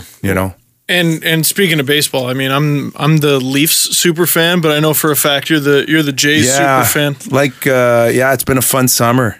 I got to be honest with you. Many nights just hanging out with the Jays. Now we're down that stretch. We're going to do it again in terms of. Do you believe in this team? Because there seems to be some apprehension around them. Yes, I like the changes that they've made. Shapiro was in a very tough position going against a guy that was super popular, but I was skeptical of the change. But I think he's done a really good job of not being the center of attention and quietly going out and getting a few pieces. They made some changes with some pitchers. Santos was out. Mm-hmm. Chavez. Jesse Chavez is back, and now he's gone. They were bad. Those guys, they were horrible, those mid guys. And now, few guys coming in. Benoit, I think, is it Benoit? Grilly's been good. Grilly Really? Who was so mediocre in Atlanta. I think Grilly and Smoke should do a barbecue cookbook. They could definitely do commercials. I like that. There's an opportunity there. There is. There's some opportunities there. For Get sure. on that, okay? I like how but they're fun. They're fun because they go down 5-2 and you don't turn the set off. Right? They go down 6-2, but that's against Minnesota. We'll see how they do moving forward here because there's some tough games coming up. But it'll be a fun stretch again. I like how you're, just talking about the Jays, and they've done some really good things. But, man, during the playoffs, so the NHL playoffs, so there's this control room where there's this big TV and all the hosts watch it, and there's a few other smaller TVs and you can watch the other games. And every now and then, it'd be in the middle of a play, puck's just in the neutral zone, and you would just see Kipper go, yes! Fucking love my Jays. High fives around. High fives around. And sure enough, you look High up, fives someone hit a around. home run. Oh, I'd scare the shit out of everybody in the room. No, he's a very, Greeks are known as a very quiet Wow, people. yeah, of course. Yeah. It's that Mediterranean calmness Yes. that everybody's known. Yeah. Yes!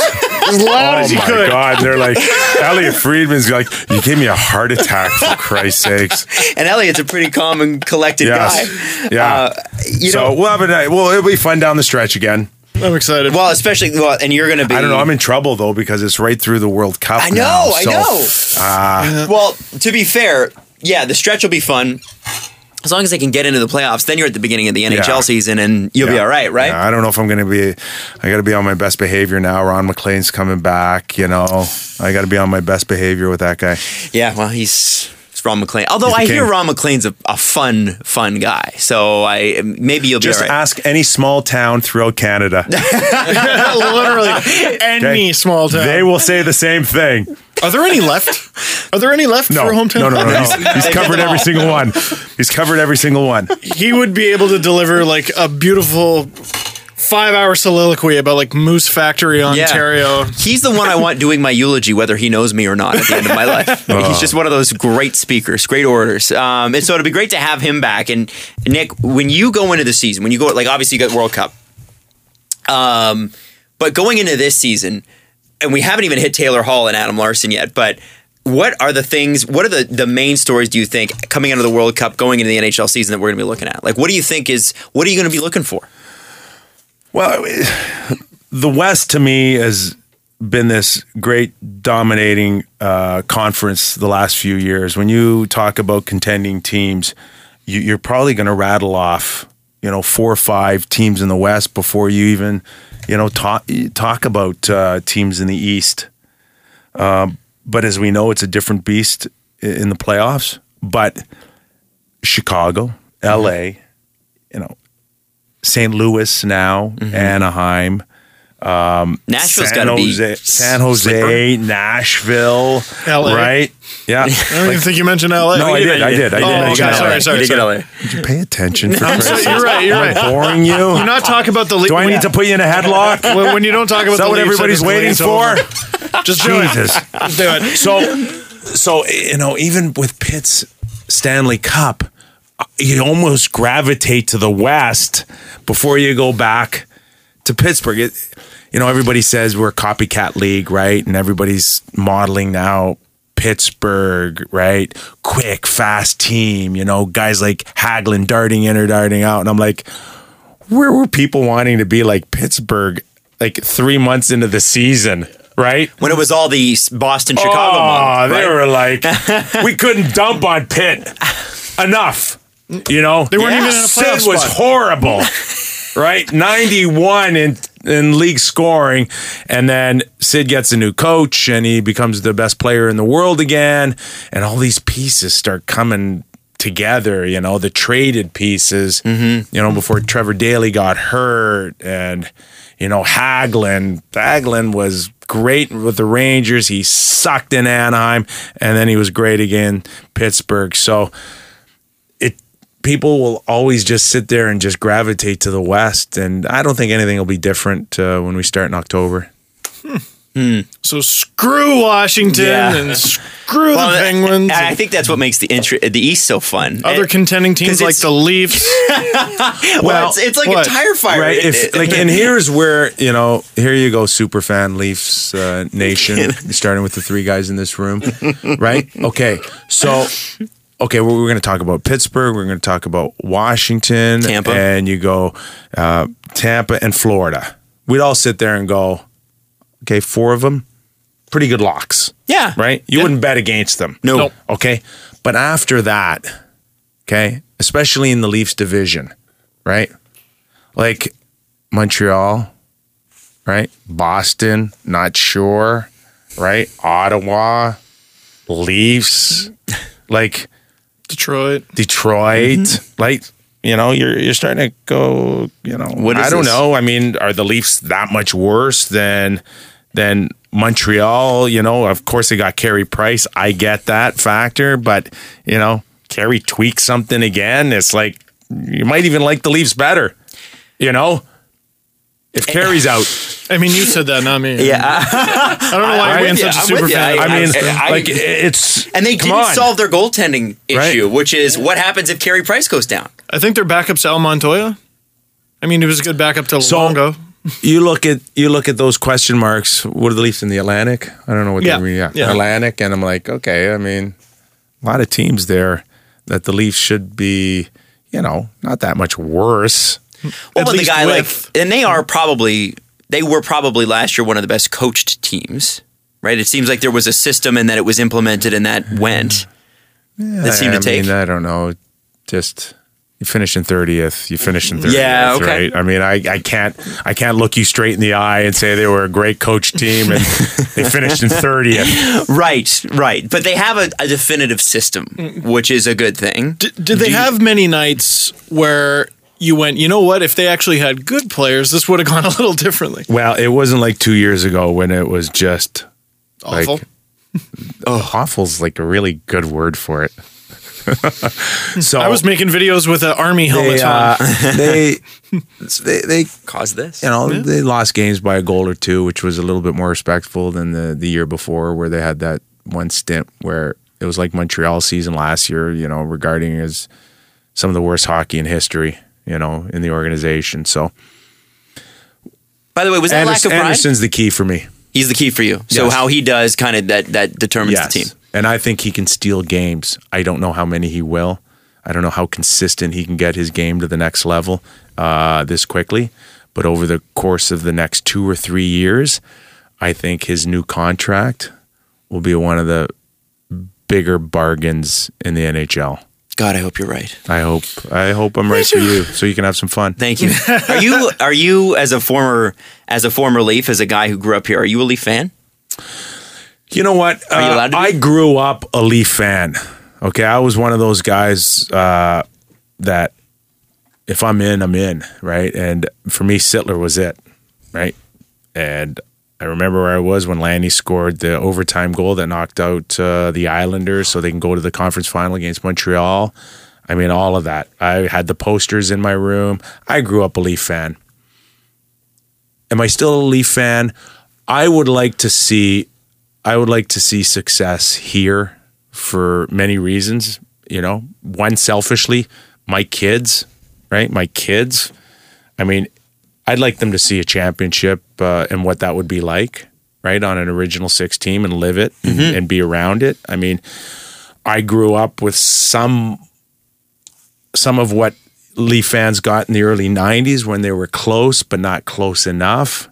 But everybody's curious to see what would happen if the Leafs won a cup. But, we're also, since 1993, not had a Canadian Stanley Cup team. So, you gotta sit there and go, right now, beggars can't be choosers. We'll take anything in Canada to bring it, back home. But I'm Canadian, so Except for Ottawa. I don't know if you accept Ottawa. I'd rather Montreal. you want to broadcast objectively. Yeah. Something I'll teach Steve somewhere down the road. Maybe we'll go for lunch. But from Are you buying? absolutely. But from a personal point of view, yeah, I'm from Toronto. It's my hometown. I got to wear a Leaf jersey. Do you know when I got traded, there were only 87 guys in the history prior to me that was born in Toronto and got to put on a Leaf uniform. Less than 100.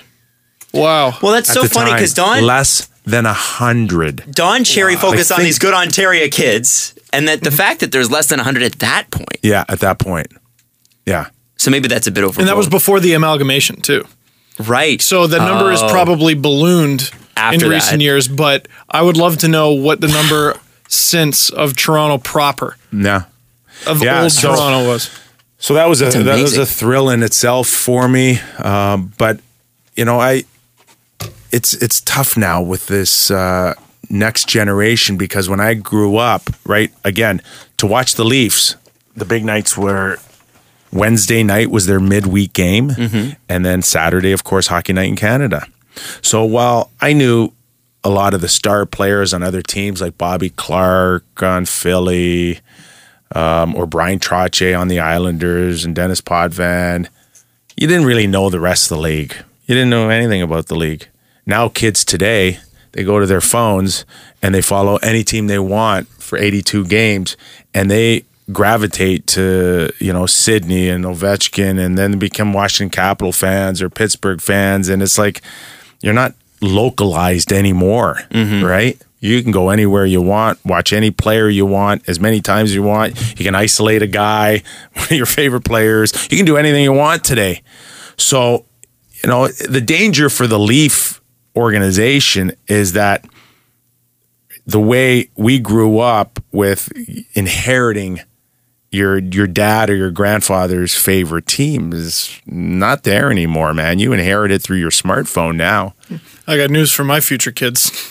They are inheriting. They are inheriting Yes. this burden. And you know what? Then they call child services. And Stevie ain't seeing his kids anymore because he's abusive. Well, you He's know what? Leaf abusive. I'll get some kids who know a good hockey team when they see it. You know, so Nick, at this part of the show, we normally do, and quickly, Hall for Larson before we do the press conference. Yes. We're going to take listener questions just a second here. Hall for Larson, what'd you think? I think on the surface, I get what Edmonton fans are saying. We gave up an all-star for a non-all-star. Okay? And I get it. Like, this guy should be able to score 35 goals, 40 goals in his sleep. He's that talented. But what will dictate this trade down the road, I think more has to do with how the rest of the forwards, you know, whether it's Eberle, whether Nugent Hopkins sticks around, whether Draisaitl, Connor, I think, could lead the league in scoring as early as next year if he's healthy for 82 games. Right? If those guys are able to do what they're supposed to do, then you're not going to miss Taylor Hall as much. But if Larson can come in and give you 22, 23 minutes of shut down, you know, flawless defensive zone coverage and just be a rock, it doesn't even have to be an all-star, but just a rock, then that's going to benefit the Oilers more than Taylor Hall's 35 goals. But that'll be dictated by who carries that weight for the forwards. But it's not a sexy trade. No. It's not. But if Larson can come in and continue, he's just starting. He's just starting. Like, I mean, he was a disappointment. He played better last year, and I think that's what Edmonton saw, is that upside, that the scale's moving and trending upward. If he can come in and be a solid defender, which they've lacked for years now, then I think it's got a chance to be one of those trades that can really help down the road. Amazing. All right, let's do the press conference. The Presser. SDP. The Steve Dangle Press Conference. First question. What's the most insane Who's it thing- from? Do we know? It's from Late Fearness on Twitter. Okay. What's the most insane thing you've heard a panelist say that they actually believed? I don't know. That's a good question. Anything Doug McLean said in the last 5 years? Just 5? Doug McLean during the lockout year, we went at it. Oh my gosh, he of course pro owner, right? And me objectively covering the player side, but he'll say otherwise. But we went at it pretty good, I think probably Doug McLean saying that the owners like to protect what's best for the game. That did not come out of his mouth. Did he say that? Yeah, during the lockout. Wow. I think that was probably it, that the owners want what's best, for the league. And of course, they said what's best for their, their pocketbook. Now, did he actually believe it? You're going to have to ask him that. I think he's on the next your next show. That'd be fun to have him. Yes. Well, the best part about this is that you would say that to him if you were here. You could tell. Oh, yeah. Oh, no. He's so pro-owner. It's disgusting. Wow. Yeah. Yeah, it makes I wanted to throw up during the lockout every time. Well, so did all of us. You looking forward to the next one, boys? It's You know coming. what's crazy? Our ratings were never higher for Hockey Central at noon during the lockout. It was Really? crazy. That's how starved everyone It was. was crazy. It was crazy. And it was just I was living in Calgary at the time. I used to watch it on TV. But that was painful. I can remember actually going to within 6 or 8 months. I went to the Calgary Flames home opener, and then I moved home, and then I went to the Toronto Maple Leafs home opener. It was all in the same year. It was really, wow. You know what I mean? It was such a weird. It was weird when that happened, right? It was when you lose out on half a season. Well, as a young professional working in hockey, I would use a different word than weird. Broke. It's a huge pain in the ass. Yeah. Had to work for the KHL. I had to make a lot of sacrifices, Adam. That was not a fun year. Nick, do you think it'll happen again? No. No? No. You think they'll avoid it this time? Sorry? You think they'll avoid it this time? Okay, in all honesty, it's at 50-50. Where's there to go?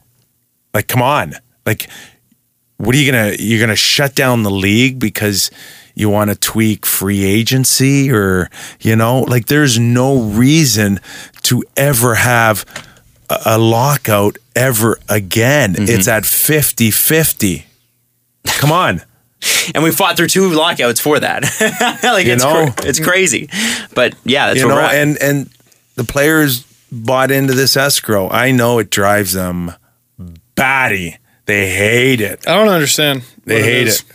I'm not gonna lie. It's an overage of the money that the players are getting from the owners. So the contracts, if you collected all of the contracts, it doesn't match up as 50%, right, of the revenue. It's over. Oh. It's over the 50-50 split. So the 50-50 split says that if you collected everyone's contract, they're making exactly 50% of the revenue. Well, it's impossible, right? There's going to be overage, and there's going to be you're going to spend a little bit over. It's allocated that you can spend a little bit over at various parts during a 1 year.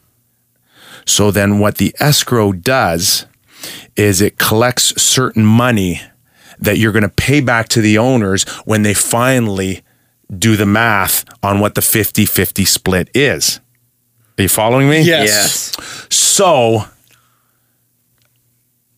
last year, I think it was 15 or 16% that they collected that goes into an escrow. So when it's time to pay the owners back the money that was over the 50-50, the owners got their money. Because if you didn't have escrow, and if you just said you're going to collect your money, and at the end of the year, we're going to come to you and say you owe us, $70 million because you went over the 50-50, the players are going to go, you know what? I just got gas for the boat up at the cottage, and I'm just a little short. Yeah. And can I get you next week?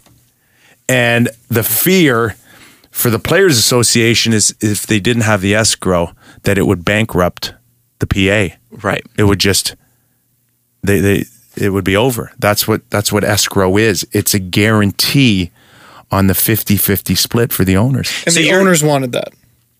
Oh, I'm yeah. sure the players did too. It's a great way to save money. So sometimes when hold on, just to put things in perspective for say, PK Subban, who's making $9 million, or Sid, who's close to $9 million, depending where you pay taxes, right? And in Canada, I think, with the Liberals, we're probably in the 55, 56%. So this goes to the Stamkos kind of situation, right? Free agency, 56%, right? Off your paycheck right away. So if Stamkos was going to make $10 million. Now he's making 5. You're at 5. Okay. Now escrow was at, I think, 16 or 17. Take that off of $500,000. Right? So we're talking another, 75,000, 80,000, right? So now you're down to, $750,000. Yep. Right off 10 million. Yep. Right? Yep. Because almost $750,000. Now, depending on what you pay your agent, if he's doing everything involved, it's like 3%. So that's 5, maybe 5 before tax. Depending on what services you're getting. So that might be another. So now you're 55, 75, almost 75, 77% of $10 million is gone. So when you think you're making 10 million, you ain't making 10 million. So it's I can hear the listeners now going, boo hoo, boo hoo. I'm only collecting 2 million out of 10 million. But condos are expensive downtown. Take it from a guy who ended his career face first on Madison Square Garden ice in a puddle of blood. That's what you look at every time you step on the ice, and you never know what's going to happen and how, what kind of job you're going to get next. If you're fortunate enough, like I've been, to be in broadcasting, or you're one of the averages who changes over 7 jobs in the first 3 years looking for something after hockey. But that's what the players got to live with, right? Is the fact that this is it. I got to make hay while I can because I don't know what tomorrow brings. But it is a sore spot with the players that they lose so much percentage of their money now, year to year. You just reminded me, I think I've told this story before, but Jim the Net Detective Carey, I think he won the Calder, he won the Vezina with, I want to say Washington. Yeah. Washington. One day I was on LinkedIn and he came up as like one of my like suggested connections. I've looked him up. He's a financial guy in Florida, isn't he? I think so. Yeah, he's running like a financial firm. Guy has the Vezina trophy, Adam. Yeah. He's a Vezina winner. It's crazy. It's crazy. You know what? My advice to any young player is I don't care if you're making, 50,000 in the minors or 500,000 in the NHL minimum salary or 600,000, whatever it is, or 10 million. Get people you can trust. Get financial people that kind of know. And protect yourself. Don't give them your assets. Don't hand over stuff and not know what's going on. You got to pay attention. I was fortunate enough to get involved with Stu Gavin, ex-player that got into the financial world, and they've been great. They've been great. They give me sound advice. Nothing high risk. Mm-hmm. Just slow and steady. And that's what it's all about, really. In all financing, they'll tell you that unless you're big money. Yeah. You significant chunks of that have to be kind of low risk, slow over the course of 20, 30 years, right? And there's a lot of sad stories out there. Jack Johnson's playing for free right now, trying to pay creditors, right? And there's a lot of guys that have made, and I don't care, you can blow anything. You can blow $1 million, you can blow 10 million, you can blow 50 million. I mean, it's not hard to go through money, but you gotta have a good head on your shoulders. You gotta protect yourself, protect your family. And your future. Yeah. I mean, you can have generational wealth or you can be back to work. When you take this show syndicated and, start making your millions, Steve. Well, you mean when we get Adam, off the 1 a.m. shift That's that right. we're doing currently? Yeah. That's right. We'll take it to the next level. I hope I'm not reading about you. I want that VH1 special. And that's when the new Pokemon cards came out. And things really went off the rails. ESPN's 30 for 30, the demise Dangle. of Dangle. I really got into memorabilia. I really blew my wad on that Nick Kypreos Rangers jersey with all the blood on it. Or was it Washington? I couldn't remember. I don't remember either. I got 6 concussions, man. I barely remember what I had for breakfast. Jesse, what do we got? Next question here. Derek wants to know, what's the best lead you had on a trade that never happened? Oh, gosh. Damn, that's a good question. That's a really good question. Like, come on, you guys. Now you put me on the spot. What is your favorite color? I was supposed to get traded to Buffalo, I think, with the Rangers in 95 for Sweeney. That never happened. But as a analyst, okay, I'm gonna have to come back to that one and just offhand. Well, how about this? When did you realize you were getting pretty good at this breaking trades thing? Because every trade deadline, follow that Kypreos Twitter. When I first started, well, first of all, it was really Bob McKenzie who started, that whole thing. And then, of course, TSN's on their own until 1998. And then we came around and I just retired from the game. But I met a lot of people, in a short period of time of my pro career that, have gone on to do various things. So you just start making phone calls. You almost kind of fell off of it.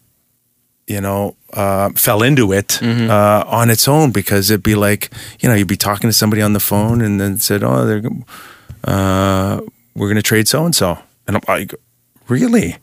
I'm like, okay. So then I go into a production meeting at Sportsnet and I heard so-and-so is going to get traded. And they're like, well, that's news. And I'm like, okay. So, and at that time, of course, there's no Twitter, there's nothing social, nothing, it's just your phone. Mm-hmm. So then you go to the assignment desk, and at that time we had the web, right? We had the web, 1998. I'm hip, I'm cool. Right? So then they start building stories, and oh my God, it was like horse and buggy time. They type slow. And then they push the enter button and it wouldn't come up on the World Wide Web for like 10 minutes, 12 minutes. And then sure enough, though, when it did come up, then it got picked up by CP.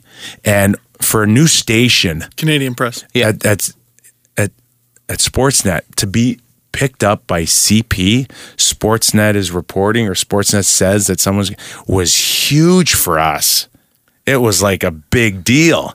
So then then it kind of snowballed into, okay, well, let's see what else I can find out, And that's how it started. So it kind of just evolved on its own. And then this whole life of Sportsnet versus TSN kind of took a life of its own. And it was just the two of us just kind of going back at it, back and forth. I believe you referred to them as those fuckers.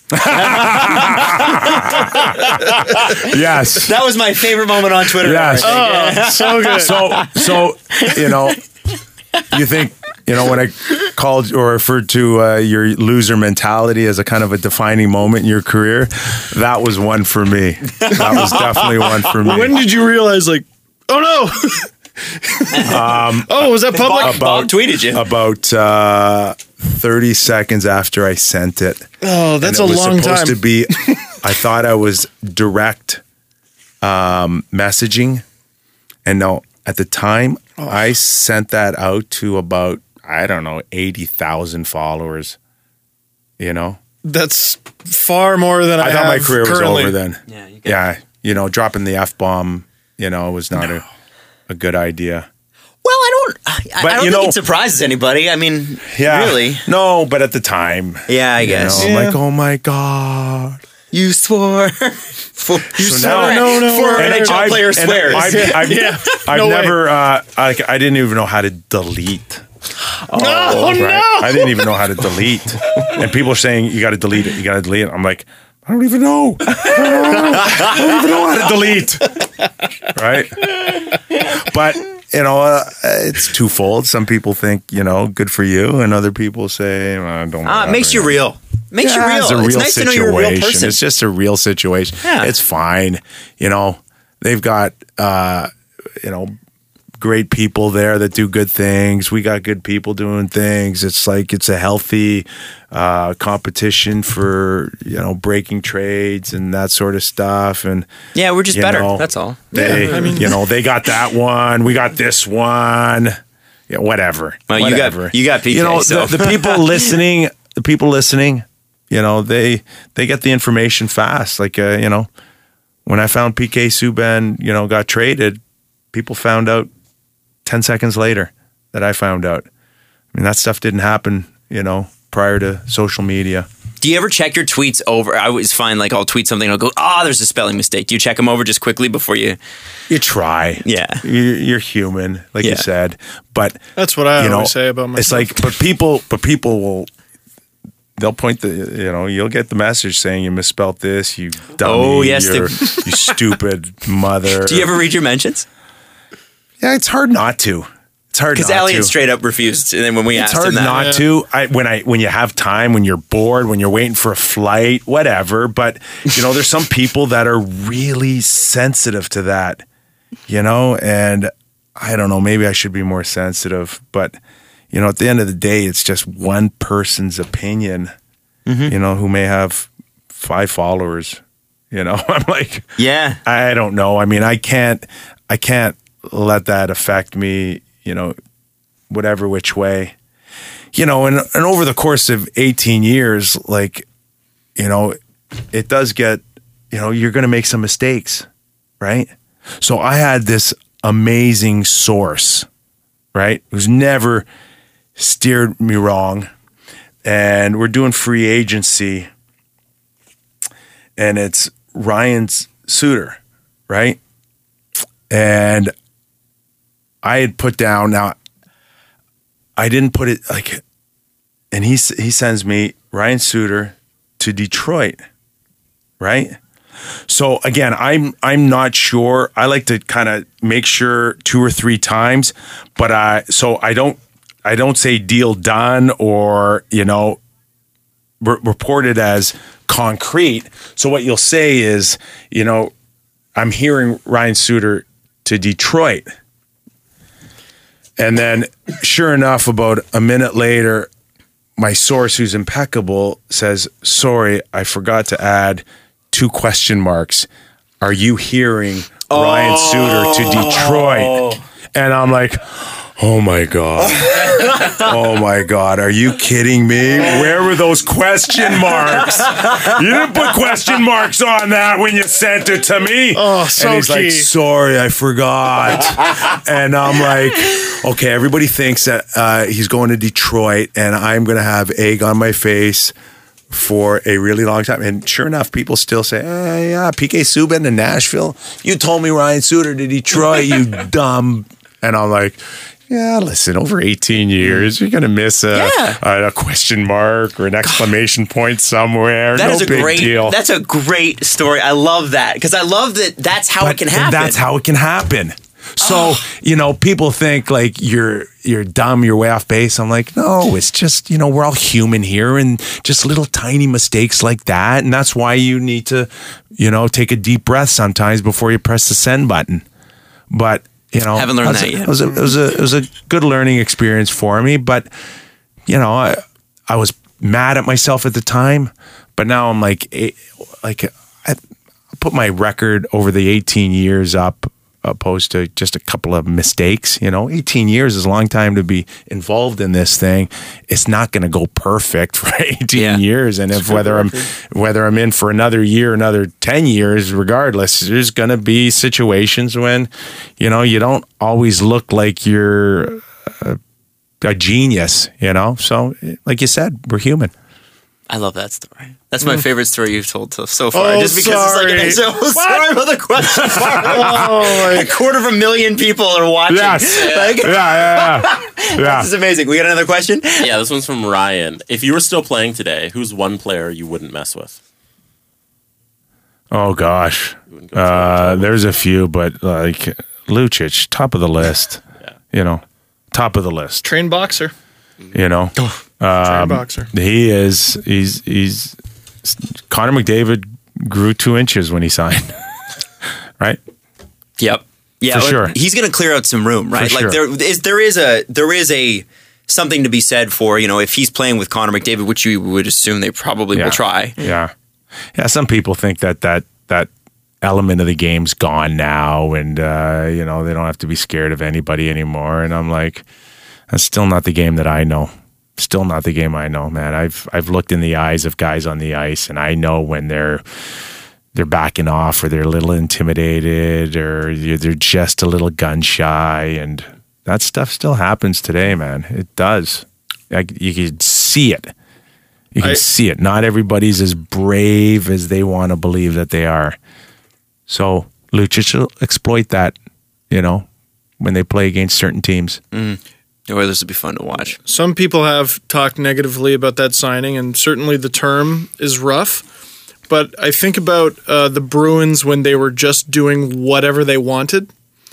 And now it's Lucic, but it's not just Lucic. You also got Darnell Nurse. Yeah. Yeah. And no one's thinking about that. Darnell Nurse is really strong. Those are 2 top 10 guys in the league. Maybe not Nurse right away, but in a couple of years, Lucic Nurse, that's a nightmare. That's a nightmare physically. Yeah. Now, is it going to turn into goals for and fewer against? I don't know. But it's going to be unpleasant on a night-to-night basis. That's going to suck. Nick, have you noticed the T-shirt that Steve is wearing? Yes. Do you see who that might? Austin Matthews, please. Come on. Which might have been a direct result of tanking. Now, because of your deep knowledge of the Leafs, is it official that he's wearing number 34? No, it's not. So these shirts might be collector's items. At development camp, he wore number 63. And Marner wore 84. Everyone had a Lou's stupid got number. this thing about numbers. You know that, right? Yeah. So what is it? Just you'll get what we give you? Basically. Yeah, I think we'll find out. I love training Lou. camp. Freaking love Lou. And this is I wonder if someone talks to him. I don't know if you can talk to Lou Lamoriello. They just released the new Leafs jerseys. Mm-hmm. They're going to sell a bajillion of them. Who do you want in your jersey? Matthews. You're not allowed to until the season starts, right? You can't sell Matthews jerseys. I can get it customized. Of course you can. $60. They won't sell them until. But they won't sell them. It's a PA issue. Oh, yeah, because he's not officially a licensed player of the association until you play a game, until you're vested. But right? You can buy a blank, which my wife already has. And guess what? She put my name on it. I played for the Leafs. I don't know if you know that. Is that a jersey foul for you, by the way, when people get their own names on the back of a jersey? Does that bother you? No. Okay, good. Thank you. It does not. Thank you. No. Good. Sweet. And I got to ask, as a guy who has been a player and you've been a professional broadcaster, I think probably longer than you were a player, when you look at a guy like Steven, this new breed of people that are coming up. What do you mean, you people? That's an interesting way to phrase it. We're an offshoot. We're not a radio show. We're a podcast, but which is an offshoot of the same thing that YouTube is to television. Yeah. What do you think about it? You know what? Overall, I think it's great. it's everything is great. Social media is great. It's helped me in my career, with various things, including sharing information. But everything's a double-edged sword. It could work in your favor, or it could be your worst nightmare. It's just respecting it and using it to your advantage, right? And everybody wins. But he's the next generation type of guy where people want to be not only informed, but they want to be entertained, and they want to laugh a little. They want to cry a little. They're in. It's great that you guys are doing this. It's great that, I'm hearing that you guys are getting 20, 30,000 listeners. That's awesome, right? I think it's terrific. Just if people want it, you guys are willing to, do it for them, then everybody wins. It's about growing our game. It's about making more people aware how great the game is. Steve's been able to do that in a very short period of time, and it's good to hang out with you guys today. Well, gosh. Nick, I was just gonna say it was a pleasure of ours too. We went a little bit over time, and I just don't talk about people losing on purpose anymore. Okay, it pisses me off. All right. Oh, but delicious draft picks. Okay, hold on. Now, are you okay if the Leafs finish in 30th place again? Because I think it's a disaster. Yeah, it is. Okay? It's a disaster. And it's funny because the light at the end of the tunnel, supposedly, I can't remember the name of the kid who was supposed to go first overall this year, but he's supposed to be spectacular. But they're supposed to be going Benson? up now. No. Merrick would not stop talking about it. He plays on the Brandon Wheat Kings, I think. Oh, yeah, that's Millard's guy then. Yeah, you know who I'm talking about? Yeah, I do. Yeah, I know who you're talking about too, and it's going to kill me. Yeah. I don't know this. Yeah, whatever. It doesn't matter. He was the top scorer in the playoffs. He lit it up. Nolan Patrick? Yeah. Nolan Patrick. Thank you. That's it. Which is a family relation to James Patrick. Oh, really? Yeah. Oh, well, there you go. That's me. So, you're not going to get the first overall pick every year, but they're supposed to be trending up. Unless you're Edmonton. But that was a fluke. It was terrible. It was a fluke. You look at the stats behind it, the statistical likelihood of them getting 4 first overall picks or 3 first overall picks. So small. They're supposed to be going up. Last year was the Grin and Barrett sacrifice for Leafs fans and for the Leafs too. I don't think Babcock or Lou or Shanahan or anyone, especially in the dressing room, liked that. But it bared fruit. Okay, and so hopefully this year is an upswing. Give me your cutoff between success and failure.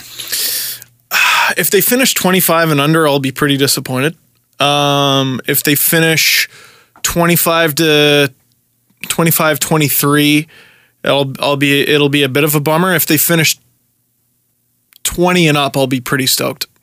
I'll be pretty happy. I just wish you could see Nick's face right now. No, but that's realistic, right? Yeah. That's not based on tanking though. I'm not saying, gosh, I hope they finish 20th. Yeah. I'm saying, what's their ceiling right now? Okay. Exactly. Looking at their roster, challenging for a playoff spot until like late February. Okay. So if they are picking 10th overall, it's okay. They pick where they pick this year. Okay. They pick where they pick. Good. I'm with you then. I'm with you. What do you think? I'm with you. What's your cutoff? You know what? I think if they're picking top 5, it's a bad season. Yeah. Okay. Top 5 is a bad season. Unless they win the lottery somehow. They miss the playoffs by 1 point and they win. 6 to 10 is not making big strides. 6 to 10 is not making big strides. 10 and up. 10 is making strides, and up if they're drafting. Awesome. So, again, you got Frederick Anderson. You got all these pieces now. And, they say winning breeds winning. Losing breeds losing as well.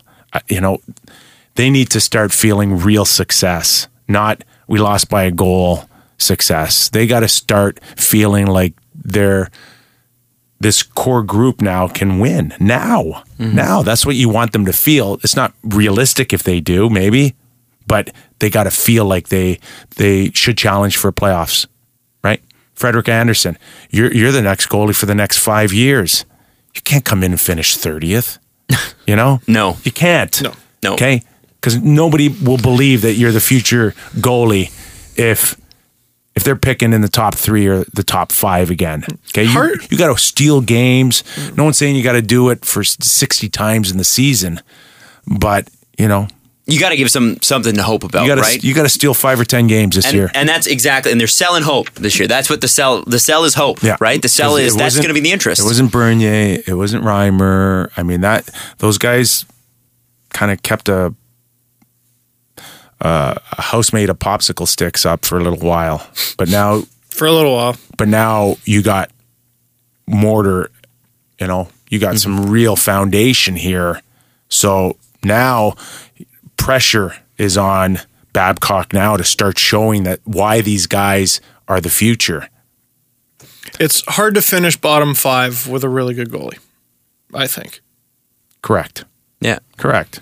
And there'd be some nights when maybe he's not as mentally as tough as he should be and consistent as he should be, Frederik Andersen, but I think they got a really good goalie. Awesome. I do. He's a big guy. He's a big guy that can move. Just got to, between the ears now, start developing between the ears. Well, Mike Babcock can help with that, so we hear. So, and he's going to get a sample at the World Championship. How do we do? Yeah, we're wrapping it up. Pretty good. Holy smokes. Anybody need to go pee? Yeah, I do. Yeah, actually. Pick up Nick's water GP8. And Nick, just quickly, this water actually gets you, like... You know what? I do have to pee. It's a company that I got involved in about 5 years ago. And, you know, I'm like everyone else at the beginning. Come on, it's water. Water's water. But if you drink it, this water is different from other waters. It does get through your bloodstream faster because Steve has to go to the bathroom now. Doug McLean, usually, he's so funny after our Hockey Central at noon shows because he says that the first thing he does is he starts walking and then he's like, I got to go into Starbucks, take a piss, right? And then he but he'll pretend that he's going to buy something first because he doesn't want to be the guy that just uses the bathroom. Really? And leaves. Why does he care? Oh, it's very important to Doug. It's very important to Doug, right? So he waits in line, or well, he'll kind of wait in line. He'll kind of poke around and see if he wants a blueberry muffin, and then he'll dart into the washroom. My God, that's it's so funny, but. It is a little different. It's a lighter water. It doesn't bloat you. They break down the water molecules. They actually break them down and reconstruct them, and they actually physically put more oxygen in each molecule. That's why you got to pee faster because it's going through your blood system. I heard Elliot Friedman say on multiple occasions, like, Kipper, what the hell is in this? Yeah. Well, it's true. Nick, it's absolutely true. We're honored that you came. The stories were unbelievable, and I hope this is not the last time because it was so much fun. Yeah. And have fun going into the World Cup. I know it's going to be an extra long season for you. Thank you for making time for us today. All right, guys. Really, really a pleasure coming there and shooting the shit with you guys. It was a lot of fun. We got him to swear. There you go. And my kids aren't around. Follow the guys on Twitter at Steve_Dangle, at Adam WYLDE, and at Jesse Blake. The Steve Dangle Podcast. Brought to you by Panago Pizza. Order at panago.com and stuff your face with deliciousness.